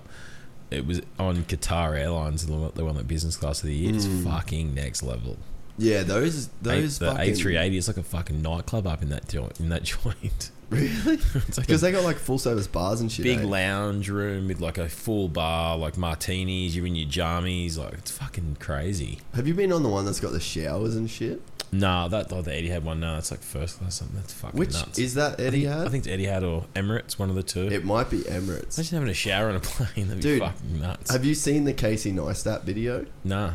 Do you know who Casey Neistat is? Dude, he's pretty cool. He was like the first dude to ever make a vlog. Oh, I do know that is actually the guy with like the glasses with like the whiteout on it and shit. Yeah, that'd be a dude to get some fucking valleys. Get some valleys on him. I bet every single fucking glasses company try to get glasses on that guy has tried to get glasses on that dude. But yeah, he did a video that has got like 20 something million views. Yeah, and he reviewed it. He's done it, dude. That dude fucking kills it, bro. Yeah. He sold his media company or something to like CNN for like 30 something $million. Just Jesus. A media company based on fucking YouTube. It's fucking crazy. But like, imagine being the dude that invented the vlog. Yeah, fuck. That's fucking like inventing the fucking radio these days, bro. That is wild, mate. Fucking how the times have changed. I know, eh? Yeah. Do you like? You guys don't do a lot of the whole like influencer thing, eh? Like you don't do any it of that at all. shit. No, I don't do it at all. Is that what was the thinking behind that? I just, I get bombarded with emails every day from them. Like even some of them I know, and they're like, I want X amount of dollars to go to Bali to take photos around a pool with my G-string with your glasses on. Doesn't fit my brand direction. It's not what I'm about. And I've said to a couple of them, big ones too, like, okay, then how about we get on a site that we use, which is like an influencer based kind of thing, where it's a commission based thing. If you can have a link on your post, it says buy now here, bang, and you get commission on sales. If you're that good and you move that much product, I'm going to give you X amount per pair. Off we go. Let's do it. Nah, I want cash up front. What? You don't have faith in your ability to move product that you meant to be doing for me? So I just don't believe in it. I think it works for certain brands that I think are fucking lazy and have no creativity and don't have any direction. So they're just reaching for any kind of way to move content via social channels. I don't know. I just don't want to operate that way. To a certain degree, it might, it works for certain brands and for certain ones it doesn't. For us, it does. I don't really, yeah.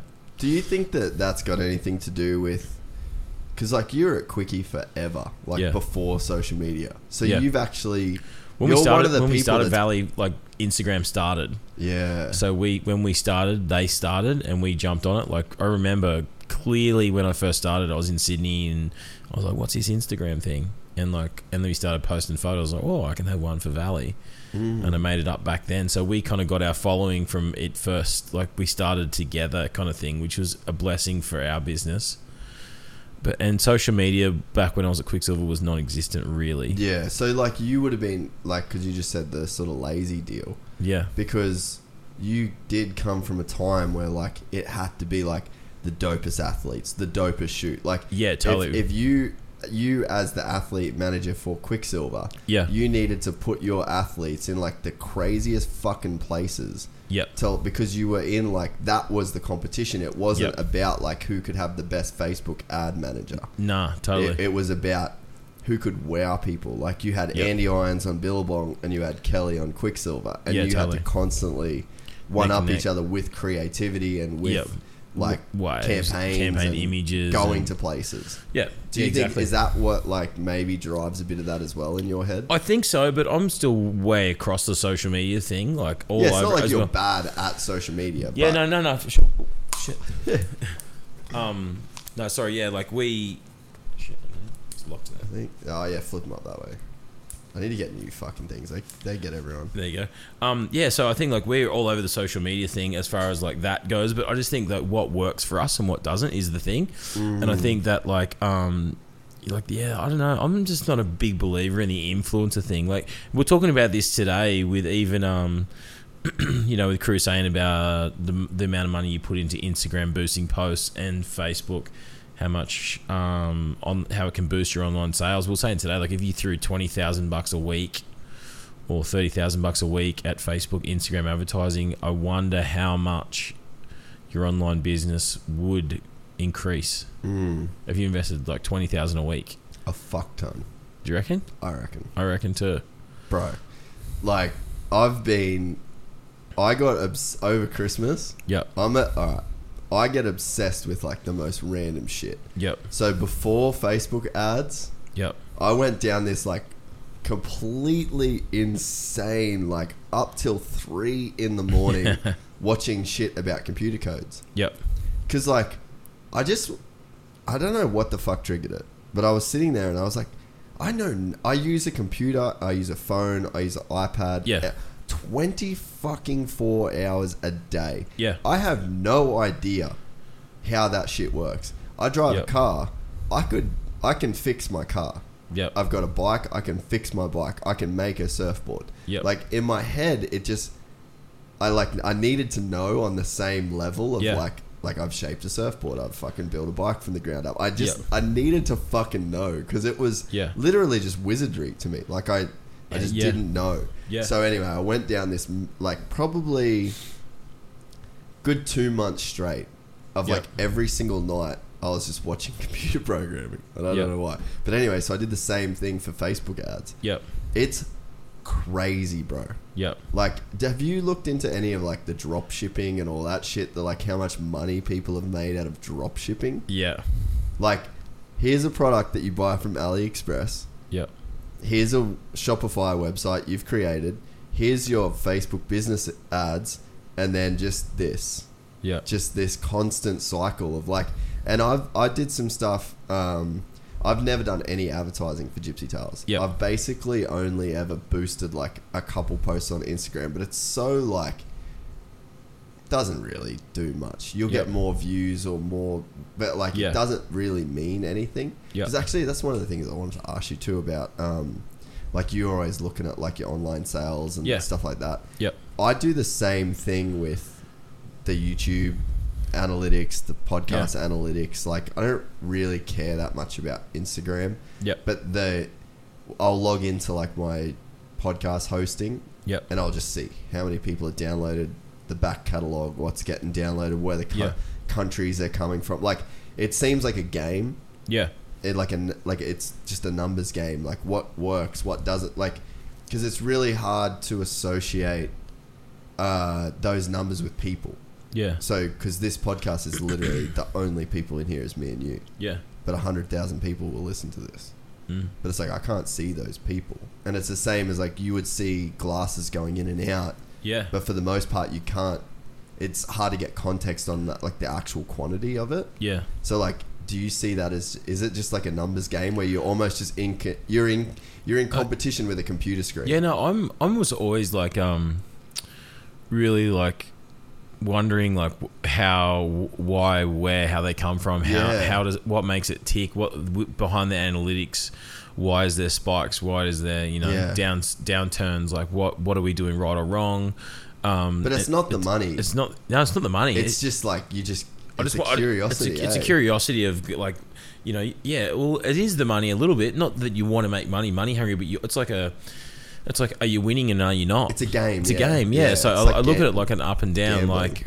like fucking okay, like a weird one. Like Sunday for us, we had a huge day on the net.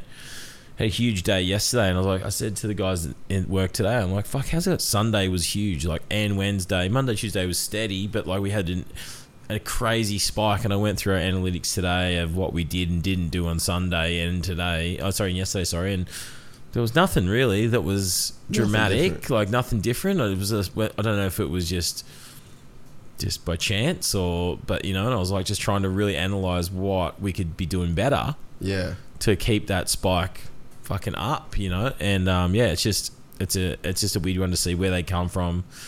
How you can get in front of people. It's like the question today, that's why I asked, like, do you think if you dump 20 grand in a week on Facebook? How much have you looked into that stuff? Do you have a Facebook ad manager at Valley? No, I do it all. Dude, we got to talk later. Yeah. Fuck. Bro, like, I've been watching stuff. So, I went off on a tangent, but I've been scared to advertise Gypsy Tales in a way. Yep. Because the people... So, we did the Chad Reed podcast. Yep. Which was fucking massive. But that stuff is scary at the same time, because you'll see that, like, the graph of Gypsy Tales goes, like, it's pretty linear. Like, you just keep putting out more episodes, you'll get a few more. And by a few, it's like tens of thousands more every month. But there are people that, like, it's the same with BDSM Valley. People posting on their story, posting Instagram. It's like an organic thing. It's like, it's real. Thing, It's not like you're throwing it in front of people to be judged. It's like the people are finding it because they want to find it in a way, or it almost finds them, and because they're they appreciate similar things, or their friends like it or whatever. But that when we did the Chad Reed podcast, it was so fucking big, so quick, that they weren't people that knew the podcast. And that was scary, because then you're just judged on one thing. So, like, imagine if you were just judged on your craziest or maybe your worst performing glasses. For sure. Then you'd be like, whoa, no, look at all this other stuff. Look at all this other, look how cool this. Well, that's what I mean. That's what we were saying earlier about that stuff that happened last year with that campaign. People had never heard of us before. Exactly. And then they were like, what the fuck have these guys done? Like, they didn't, like, they were in, like I said, BBC Europe, New York Times, New York Post, USA Today. They're like, Valley Eyewear, who the fuck are they? Who are these fucking entitled little cunts? Disrespectful little bastards in Australia. And then all of a sudden, like, oh, fuck, those sunnies are dope. I need me some of them. And that's exactly what happened, So that's what I was saying, is like getting... the fact is, the algorithms with Instagram and Facebook and stuff, they're limiting you. You may, like, I think we have 120,000 followers on Insta or something, but for a fucking fact, you're getting in front of like 2% of them. It's fucking crazy. It's crazy. Like, when it first started, you would have... It was direct. It was direct. It was boom, boom, boom, boom. When you'd post, it would come through the feed and people would see, but... They fucked us. That's why it's worth so much, because now they want you to pay to get in front of all of those people. That's what I was saying to you. It's cheaper than you'd think, though, I reckon. It's just, there's ways to do it that,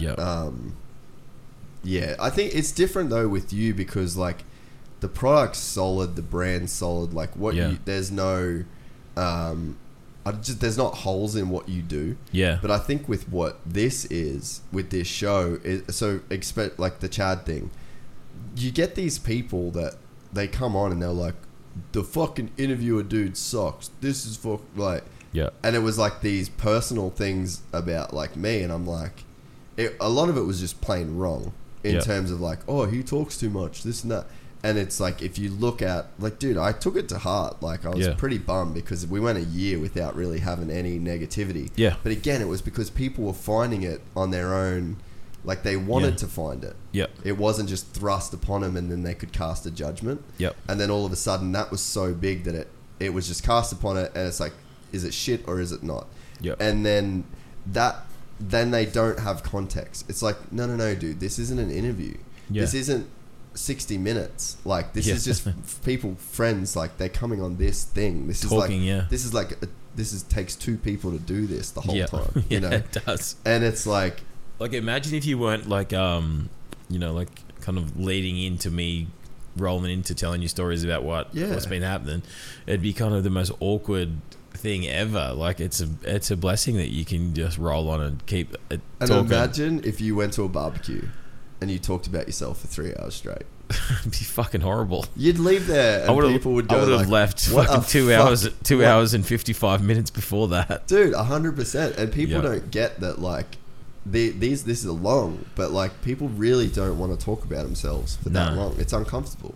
It is, yeah. But so people then, like, I guess the point was that they didn't have context. Yeah. That, like, oh, no, this isn't an interview. There's no one to tell them. Yeah. It's like, go back and listen to the 56 other ones of these. Yeah.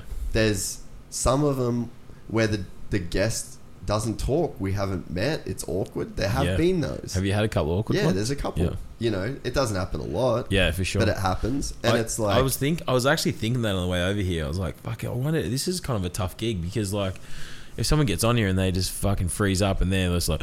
Yeah, okay. Yeah, it's like, it'd make your job fucked, you know, like, it'd be a tough one. Well, the one, it's a good podcast, but it was weird because, so Struthless, the comedian dude, have you seen his shit on Instagram and stuff? No. Oh, he's fucking cool. He's a cool dude. But he came on and we didn't really know each other, but he'd followed the podcast and I already followed him. Sick. And I was like, sick, this is rad. And on Instagram, he's the funniest fucking dude. Like, he's just an Instagram comedian, does all these sketches and shit. Super cool guy. And then in real life, he's very introverted. He's very quiet. Yep. And we just flat had different positions on, like, a lot. So it was, like, hard because, like, I know we're in the same thing. We're into surfing. We're into this. We're into that. Like, me and him had, like, nothing in common. Yeah. So it was, like, 3 hours of trying to find, like, not necessarily common ground, but that in particular was cool to see how open-minded he was. Two people could be. You know, like, I listened to a lot of stuff he said and, you know, but it wasn't like this. Like, yeah, for sure. You know what I mean? So, but yeah, so, like, that's been one of the reasons because so with the Toby Price thing, that last podcast was with Toby. He just won the Dakar. So I went in and did some Facebook ads. Yep. But in, like, the business, not just, like, boosting posts. Yeah.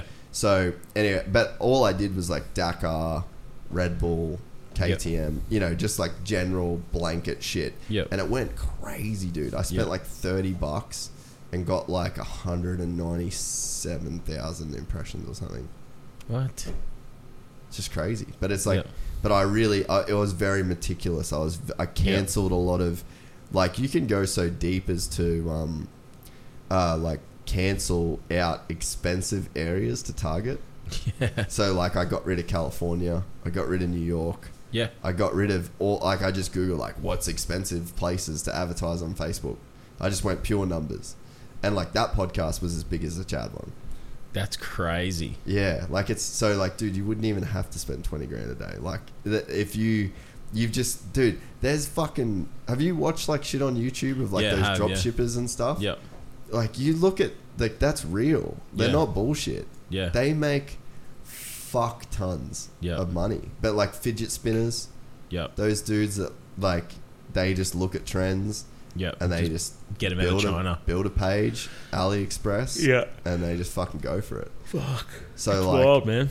But it's a crazy time when, like, the internet's that powerful.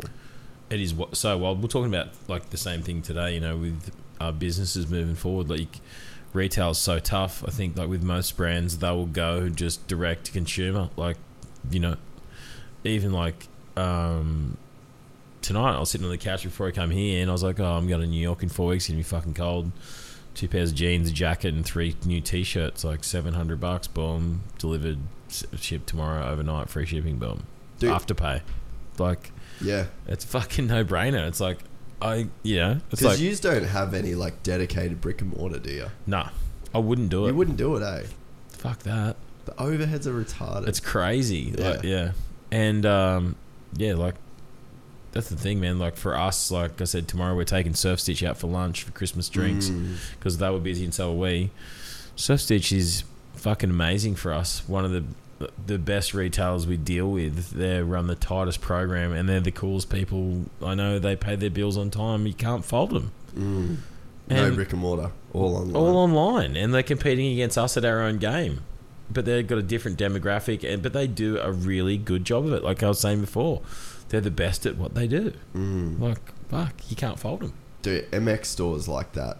Yeah. Have you heard of those dudes? Yeah. Yep. Yeah. They're like that. Like, you look at their brand and they did the model right. There's another company who actually sponsored the podcast for, Fight Life. Sick. So that's where I buy like all my jiu-jitsu shit from. Yep. And same thing, man. Dude's just a fucking smart guy, like crazy good on Facebook. Yep. Like even Nobby, like our main sponsor for this show. Yep. Like Rob is a fucking legit genius at marketing and branding. And like, again, there's no brick and mortar. Like he's just, it's this online empire that people can make. And man, it's crazy. Like you might not make the millions that these Facebook dudes are making on YouTube and shit like that, but like, dude, even for me, I was like thinking, man, I should try and do something like that to supplement this income while it's not making what it needs to make. But like, I mean, it's just too much of a beast to sort of do it. But like, we live in a time where especially with AliExpress, like with that AliExpress that you can go and you can fucking drop ship and make, it's not, you know, you might not make the millions, but like you can fucking get by, dude. Like, for sure.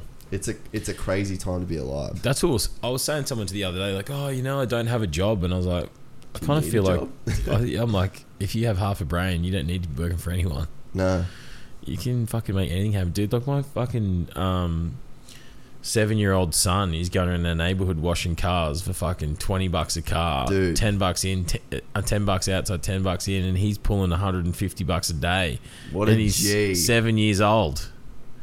I'm like, mate, don't anyone tell me you can't get a job. My 7-year-old kid can pull $150 a day washing cars in our street.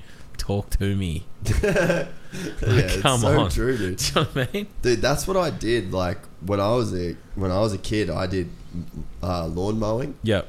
And then I did car washing. Yep. And fucking dude, I used to make my dad drive around. Like I'd get on my BMX bike. Like I wouldn't just do the street. Good. I'd go fucking like wide, bro. It's like so I used to do like a 6-7K radius, and I'd go around and I'd just do so much. And my dad's fucking whole Sunday, like credit to him, he's a champ for doing it. Yeah. But the whole Sunday, and I'd be like, hey, do you just want to whip a snip for me?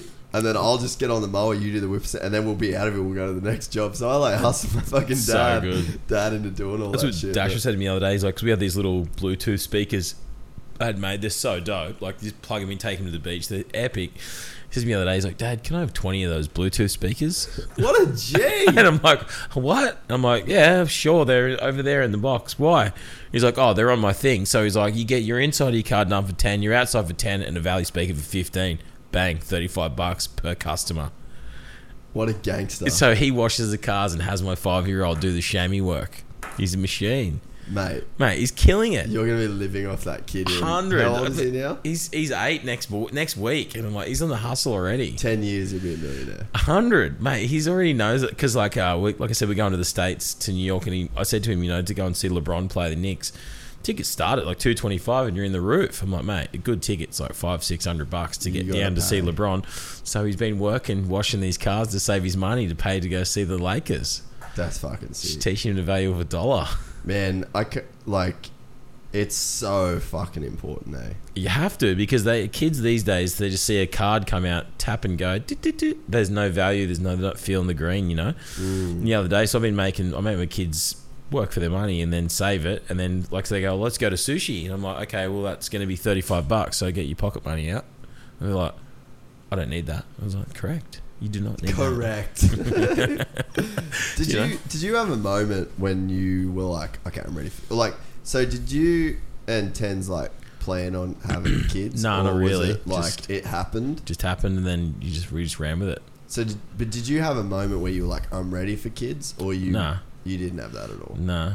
Because I wasn't not ready for it. I just think like we just like, yeah, if it happens, it happens, and then you just kind of like, yeah. Well, I just treat my kids like they're my friends, but like they're my mates. But I'm not, how do you say, like the authority, but like I parent them, but I treat them like a friend, and I try and guide them like I would a friend. I don't like, you know, be like, mate, if you do that, there's, you know, every action has a reaction. Blah blah blah.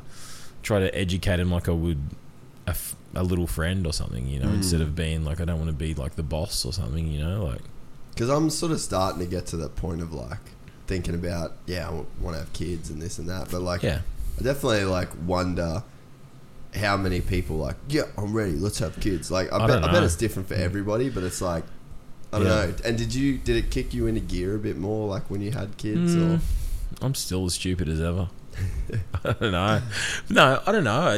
You just feel that sense of responsibility, like, but I did at least, but I don't think it changed anything that I do or anything. Like, everyone's like, I've got kids now, I'm going to change, I'm going to grow up. I haven't changed at all. Like, I don't probably go out as much as I used to or anything, obviously, because they're always with us.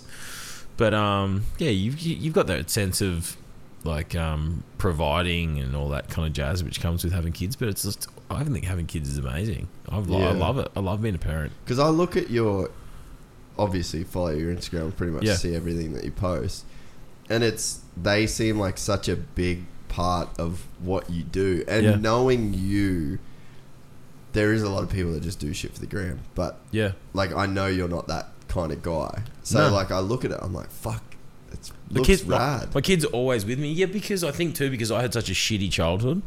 And my parents were fucked. Like, they've never even met my kids. So really, nah. So I think I was kind of like, do you know what? I don't want their childhood to be like that. So they are always with me. Nothing's for the gram. They're always with me. Like, I take Dash or Sally to the beach most days, or we go. Like, I had time off with them. We went to the beach every day. We go and do water parks or whatever they want to do. I make sure that they have a good existence. They're coming, like, this is their third trip to New York now, and like, they've been to Disneyland 4 times. So I've just tried to overcompensate, I suppose, because I had a shitty upbringing, and like I said, I've been out of home since I was 16. Now I've never had any financial contribution from any family members or anything. Every single thing that I have, I've got myself. Yeah. So, which I'm really proud of. But and I've kind of, that's what I say, like, I teach them the value of $1, but I also want them to always say that I had a really good childhood. So that's a really important part of what I do, is to make sure that they come first. They're fun. So, because that's what it looks like with you. Yeah, it just looks like you're a gang of fucking we have a good time. Misfits just carrying on. We bought those scooters and we just zip around town. Yeah, those things are sick. I actually wanted to ask you about them. I had a friend try and bring a couple in yesterday in customs, told him, fuck, really? Yeah, Gordy Tallis. Oh, really? Yeah. Yeah, they look so good. He called me last night and he's like, customs are fucking over it. So you imported them things? Yeah, we've imported like over 50 of them for friends around the Southern Goldie. See, there's your fucking, there's your dropship deal right there, bro. I know, right? What was fucked about your childhood? Like, why was that such a fucked up deal? Oh, just my parents are just, we just didn't get on, and they were just a few issues with, just their lifestyle, and just didn't get on. Just didn't work out. It sucks. Like, you miss that then? Cause like, for sure. Everybody, anyone does. Like, not having parents in your life has been a tough one, but that's why, like I said, I've been out at home since 16 and independent, but it just kind of makes you stand on your own 2 feet. Some of your friends kind of become your family, and you can't choose your family. You can't be responsible for what other people do with their lives. So I just gave them an ultimatum and was like, this is unacceptable. So that's pretty much it. I always like, I can't relate. Yeah. You know when like you can't relate to something and you're very curious. It sucks. Like, Christmas time sucks, and your other friends are at their parents' Christmas day and you're not. It's like you're at home just chilling. Yeah. It's kind of fucked. But it's better for everyone else around you. Like the greater good, yeah. The greater good. Because like they don't even know. I don't even know if they know that I started Valley. I don't even know. That's crazy. Yeah. Like, so we grew up in like a fucked area. Yep. But we had like the best family. Yeah. So for I grew up in Housing Commission in Port Macquarie, in an Aboriginal community. Dude, that's like pretty much what fucking we did. Yeah. Like, but I just, so my parents got their house when there wasn't any, like, we were one of the first people to have the house. Yep. And then all of a sudden, all around, like, literally across, like, different streets was all Housing Commission. Yeah. So then all of my friends come from, like, broken homes. Drug addict parents and shit like that. Yep. And we were the only, not the only, but it felt like at the time we were kind of the only kids that had, like, this normal upbringing. Yeah. And then we would have Christmases. We would call our Christmases the orphans' Christmas. Yeah. Because all of our friends would come. Yeah, and they didn't really have anything. Yep. And like, I don't know, like, you know, like survivor's guilt almost. Yeah. Where you've got all these friends that have this like fucked up upbringing, and we just didn't. Yeah. And then I felt guilty as well, because like I'd create problems with my family. Yeah. When there wasn't problems. Yep. And now I'm older, I'm like, what the fuck were you doing? What were you thinking? Like, you had it made, bro. Like, and I would start just bullshit with my family. And I don't know, like, I never really knew. That's why I always find it like interesting to hear and speak to people that like they just did have that. Yeah. You know. Yeah, I think that's a part of the thing too. Like when you come from a low socioeconomic family, housing commission, grow up with nothing, you just want to strive to do better and to not live that life. You know what I mean? And I think that was another driving force between us and between me starting Valley. And it's just like I said, we were talking before about the accountability. You know, I have all the staff that I have to make sure.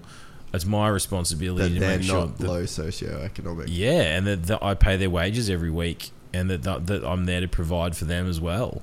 That you know, that the bank balance is healthy enough to keep the lights on, because I'm not relying on my family. I've got 12 other families that are relying on me as well. You know what I mean? So that's kind of like, it's a good thing, and I love it. So the challenge is good, but I think it's just one of those things that having that. I think you have that edge where you just fucking. You get that bit of bulldog in you where you don't take no for an answer, and you won't give up, and you'll make sure that you are the best that you can be in what you do, and second best is not good enough. Because there's people that will you hear about, like, the people that, like, their parents are drug addicts, so then they become drug addicts. Yeah. Or it's the exact opposite. Yeah. Like, oftentimes it seems like it's two ends of the spectrum. Yeah. And it's either like you live in housing commission. Yep. Or you're a dude that starts the fucking baddest sunglass company in the world. You know what I mean? Like, there seems like there's a polarity in that. And you'll see, dude, like Kevin Spacey. Yep. One of the greatest fucking actors of all time. Yep. Come from his dad raping him and his brother. Yeah. Like, or there's a million Kevin Spaceys that aren't one of the greatest actors ever that are probably out there doing fucked up shit to their kids. Yeah. It's weird. It is weird, yeah. How that works. Because, like, it's crazy. For you, it's been that driving force. Yeah. But for other people, it's just an excuse to for sure. Dude, when I grew up, it was hectic. Like, I had my uncles are on Australia's Most Wanted. Really? All kinds of shit. Yeah, fuck yeah. 2 uncles are on Australia's Most Wanted the same episode one time. Fuck. Yeah, man. That's heavy, bro. Gnarly. Yeah, and he was fucking living under a house. Was it hard to... Was there a part of you that, like, wanted to be in that world? Nah, no way. Never. It was just the opposite. I just didn't want that. Yeah, it's fucked. Because, like, there's got to be... I mean, fuck. We did some sketchy shit. Like, the friends, that I hung around with were, like... We did some stuff where I look back now, I'm like, whoa, dude, you guys got away with shit. You could see crew from that I knew growing up... when I was growing up... they went down that other road, and they went that way, and I went the other way, and you know, it was fucking crazy. But there was never a temptation. Nah, not fuck that. I was just like, no way, dude. I just wanted the better.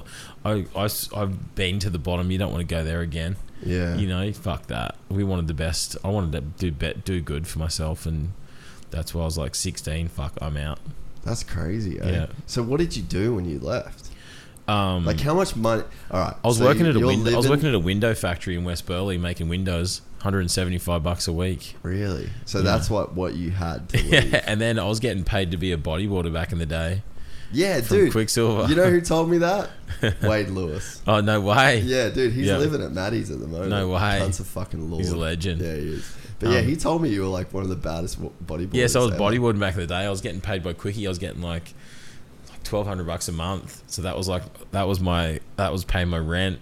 And then my wife who was my girlfriend back then, her family took me in, and they lived in their house for a little bit. How long have you guys been together? Like 24 years. Oh, that's heavy. Yeah. So that's where that bond comes from. Yeah. Like, because you guys are tight as fuck. Yeah.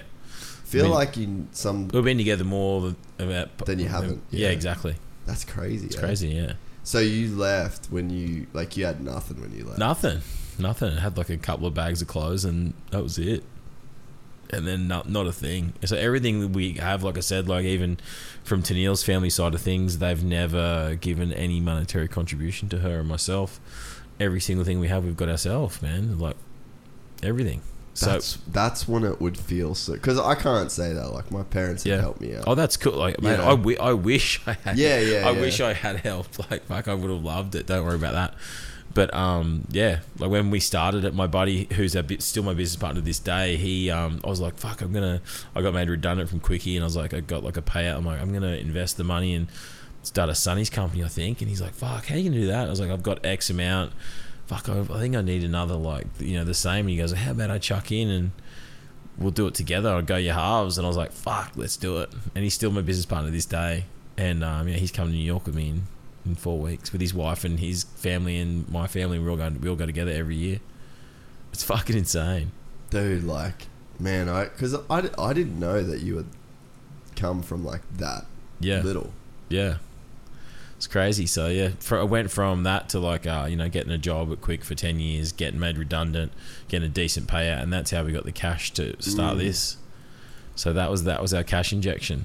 No bank loans, no nothing. But just to leave the like a fucked up situation, like so hard. Yeah, it's heavy. It's sad, but it's like it's also good. It's like empowering, Like I am proud of what we've achieved. I'm proud of that I walked away. Kids, man. Yeah, it's like you've now got. My kids ask about it, and the worst thing is my parents live like 10 blocks from me. Really? Yeah. Fuck. So that's pretty heavy, but it's like again. When was the last time you seen her? I don't know, like probably 10 years ago. No way. Yeah. Dude, I haven't spoken to my mum. My mum texted me, she emailed me. So she's like one of those mums that like, because we're fucking tight. If I don't talk to her for a few days, she's like hitting the panic buttons. Yeah. And then she sent me a thing like, your rego's due on your card. I'm just like, yeah, cool. But I like had that moment of calling her and I was like, I texted her today and I was like, fuck, like, yeah, I'm sorry. I've legit just been so busy. Yeah. But I just couldn't imagine that, but when I lived away for so long. Yeah. I went back. I lived with mum and dad's. Like, we only moved here 2 weeks ago. Yeah. I went back and I just was like, I'm just going to live with you guys for a bit. Because like I'm fucking missed him. It was like 7 years. Yeah, that's where cool. I saw him like 5-6 times. Yeah. So like just even that, but like that, I'm like still talking to him all the time, still FaceTiming, like, because the world is crazy now. Of like, you could be so far away but still be so close. Yeah, Skype, FaceTime, all that stuff. When you travel with having kids, it's the best. It just keeps it all together. But living 10 blocks and not speaking for 10 years. Yeah. That's fucking crazy. It's crazy, yeah. But I could see that in that struggle, there's always something good that comes out of something so hard. Yeah, totally. We're happy as fuck, and no one's going to stand in the way of that. That's pretty much the way it is. You know what I mean? And that's like I said, when you've got how you want it to be. It's up to you to make it happen. And I just make that executive decision that this is what's going to happen at whatever cost. Whatever cost it's going to take, I'm going to make that happen. Yeah, that's cool. Because that really is like, you can't, there's only a certain level that you can control somebody else's actions. You can't. And it's basically fucking barely anything. Yeah. So, yeah, that's what I mean. You just got to make those decisions and move on. And yeah, that's what I did. I'll stand by it till the day I die. No, it's great. It even gives like more context to the whole Valley story. Yeah, it's fucking sick. It's good. It's like it's pretty like it's I love it. It's good. I'm pretty proud of what we've all achieved as a group, and it's pretty awesome. I agree. Yeah. Well, we've been going 2.5 hours. Holy shit, we're gonna wrap this thing up. Yeah, let's get out of here. Okay. We drank a bottle of fucking very good wine. Shout out to Crafters Union Custom Red, Hawke's Bay, New Zealand. Lushness and vigor. Did we experience lushness and vigor? It was good. It's wrapped in paper, so it must be pretty special. Hey, taking you back to them roots, bro. That's my the paper bag. Yeah, paper bag. Well, so shout out the brand Valley for people that have started listening to Gypsy Tales before your episode got deleted. Yeah. Or after your episode. Sorry about that. That's all right, mate. It's part of history now. It's part of Gypsy Tales history. Yeah. So yeah, let people know where they can get a pair. Yeah. All their Instagrams. We'll link it in the episode anyway. But cool. Thanks everyone for listening. Where do we listen? Where do we find you? Check us on valleyeyewear.com and anywhere all over the place, man. Yeah. Anywhere in the world. You will start seeing them. Go onto the website, see the logo. Yeah, I'll stock us a list everywhere, all over the world. But then watch what happens if you've never heard of Valley before this podcast. Yeah. And then you look at the logo, you'll fucking see them on 9 out of 10 of your friends' faces. Because that's what happened to me last time we did this show. Gold Coast people, wait till you see what I've got coming for you in the next 6 weeks. Yeah. Well, hey, thanks for being in the first episode in the Gypsy Den. Yeah, the Gypsy Dungeon, we should call it. Yeah, it's fucking, yeah. No, I'm stoked. I'm glad that thanks for having me back. We made it happen. I'm glad. Dude, you can come on whenever you want. This is fun. I like it. It's good, eh? It's good fun. Yeah. You know what we need to do? You need to tell me someone that you want to come on with. Marilyn Manson. No, I'll do that. But like for real, like if you've got someone that you want to come on, then just bring them on. Like we should get Kerry King in here from Slayer when they come out here in like 6 weeks. Because what would be, I haven't had this yet, but what I would like to happen is like I want you to bring someone on and then like have the normal Gypsy Tales thing where I'm like trying to do the conversation, but like you're gonna know cool shit. Yeah, and like just interject and like give your. I want to get Marilyn Manson in here. His stories are fucking next level, bro. I played This Is the New Shit, Dope Show. What else? Fuck, I had like a little bit of a playlist going that had like a bunch of his shit. I don't want to not dropping any names, but dude, the last time I went to his house, it was fucking crazy. He called me. He's like, "Dude, come up, blah blah." Last night I was in LA. And it was just me, him, and Courtney Love. his lounge room. Oh. That's all I'm saying. But it was fucking crazy, man. Dude, someone on here, like, his level of, like, originality. He's the best, dude. I love him. He is the nicest dude, craziest bastard, but just fucking pure gold. Just the unique... Like, the best, that's a unicorn right there. Like, that's a fucking... That's the best way to describe him. That's a unit... But there's people like that, bro. But there's not that many of them, man. Like, I know. Dude, Ted Bundy. You know what I mean? Fucking... Like, there's this one... I'm not comparing their actions, but there's like one of that dude. There's one of Marilyn Manson. Even like when I had lunch the other day when I was in Hollywood with Kerry King and his wife Aisha, he was doing that stuff in the studio. We went and got Mexican and we were talking about Manson. Even she goes, he's one in a million. And I was like, dude, he's 1 in 7 billion. He's 1 in 7 billion. Her husband's Kerry King from Slayer, and she's telling me that he's next level. Yeah. That's when you know a motherfucker is next level. I find that shit so interesting. He's the best, dude. He would sit on here for hours and just fucking pluck it apart. He's just so fucking smart too. Dude, we could go to him. We could make it super easy. That would be good. Yeah, no, I appreciate it, man. I fucking you're one of my favorite guests. Thanks for having me. Dude, I was bummed when we had to delete the last one. Sorry about that. But we set up this one. We're back. So, and yeah, it's a fucking open invite whenever you want. Thanks, my man. On, so I appreciate it, dude. Thanks, buddy. You. Thanks, bro. Too good. That was sick, eh? Sick fun. This episode is brought to you in part by Purina. Purina is dedicated to creating richer lives for pets and the people who love them. From helping older pets think like their younger selves to making cat ownership a possibility for more people than ever, Purina is helping pets thrive so they can live long, healthy, and happy lives. Purina has you covered for all your furry friends' needs, whether they meow or bark. From litter to treats to their best-in-class, nutrient-packed food with taste your pets will love, Purina's got your back at every stage of your pet's life. Your pet gives you the joy of the spring sunshine all year round. So today and every day, care for your pet with Purina. Your pet is Purina's passion. To learn more, head to Amazon.com/Purina.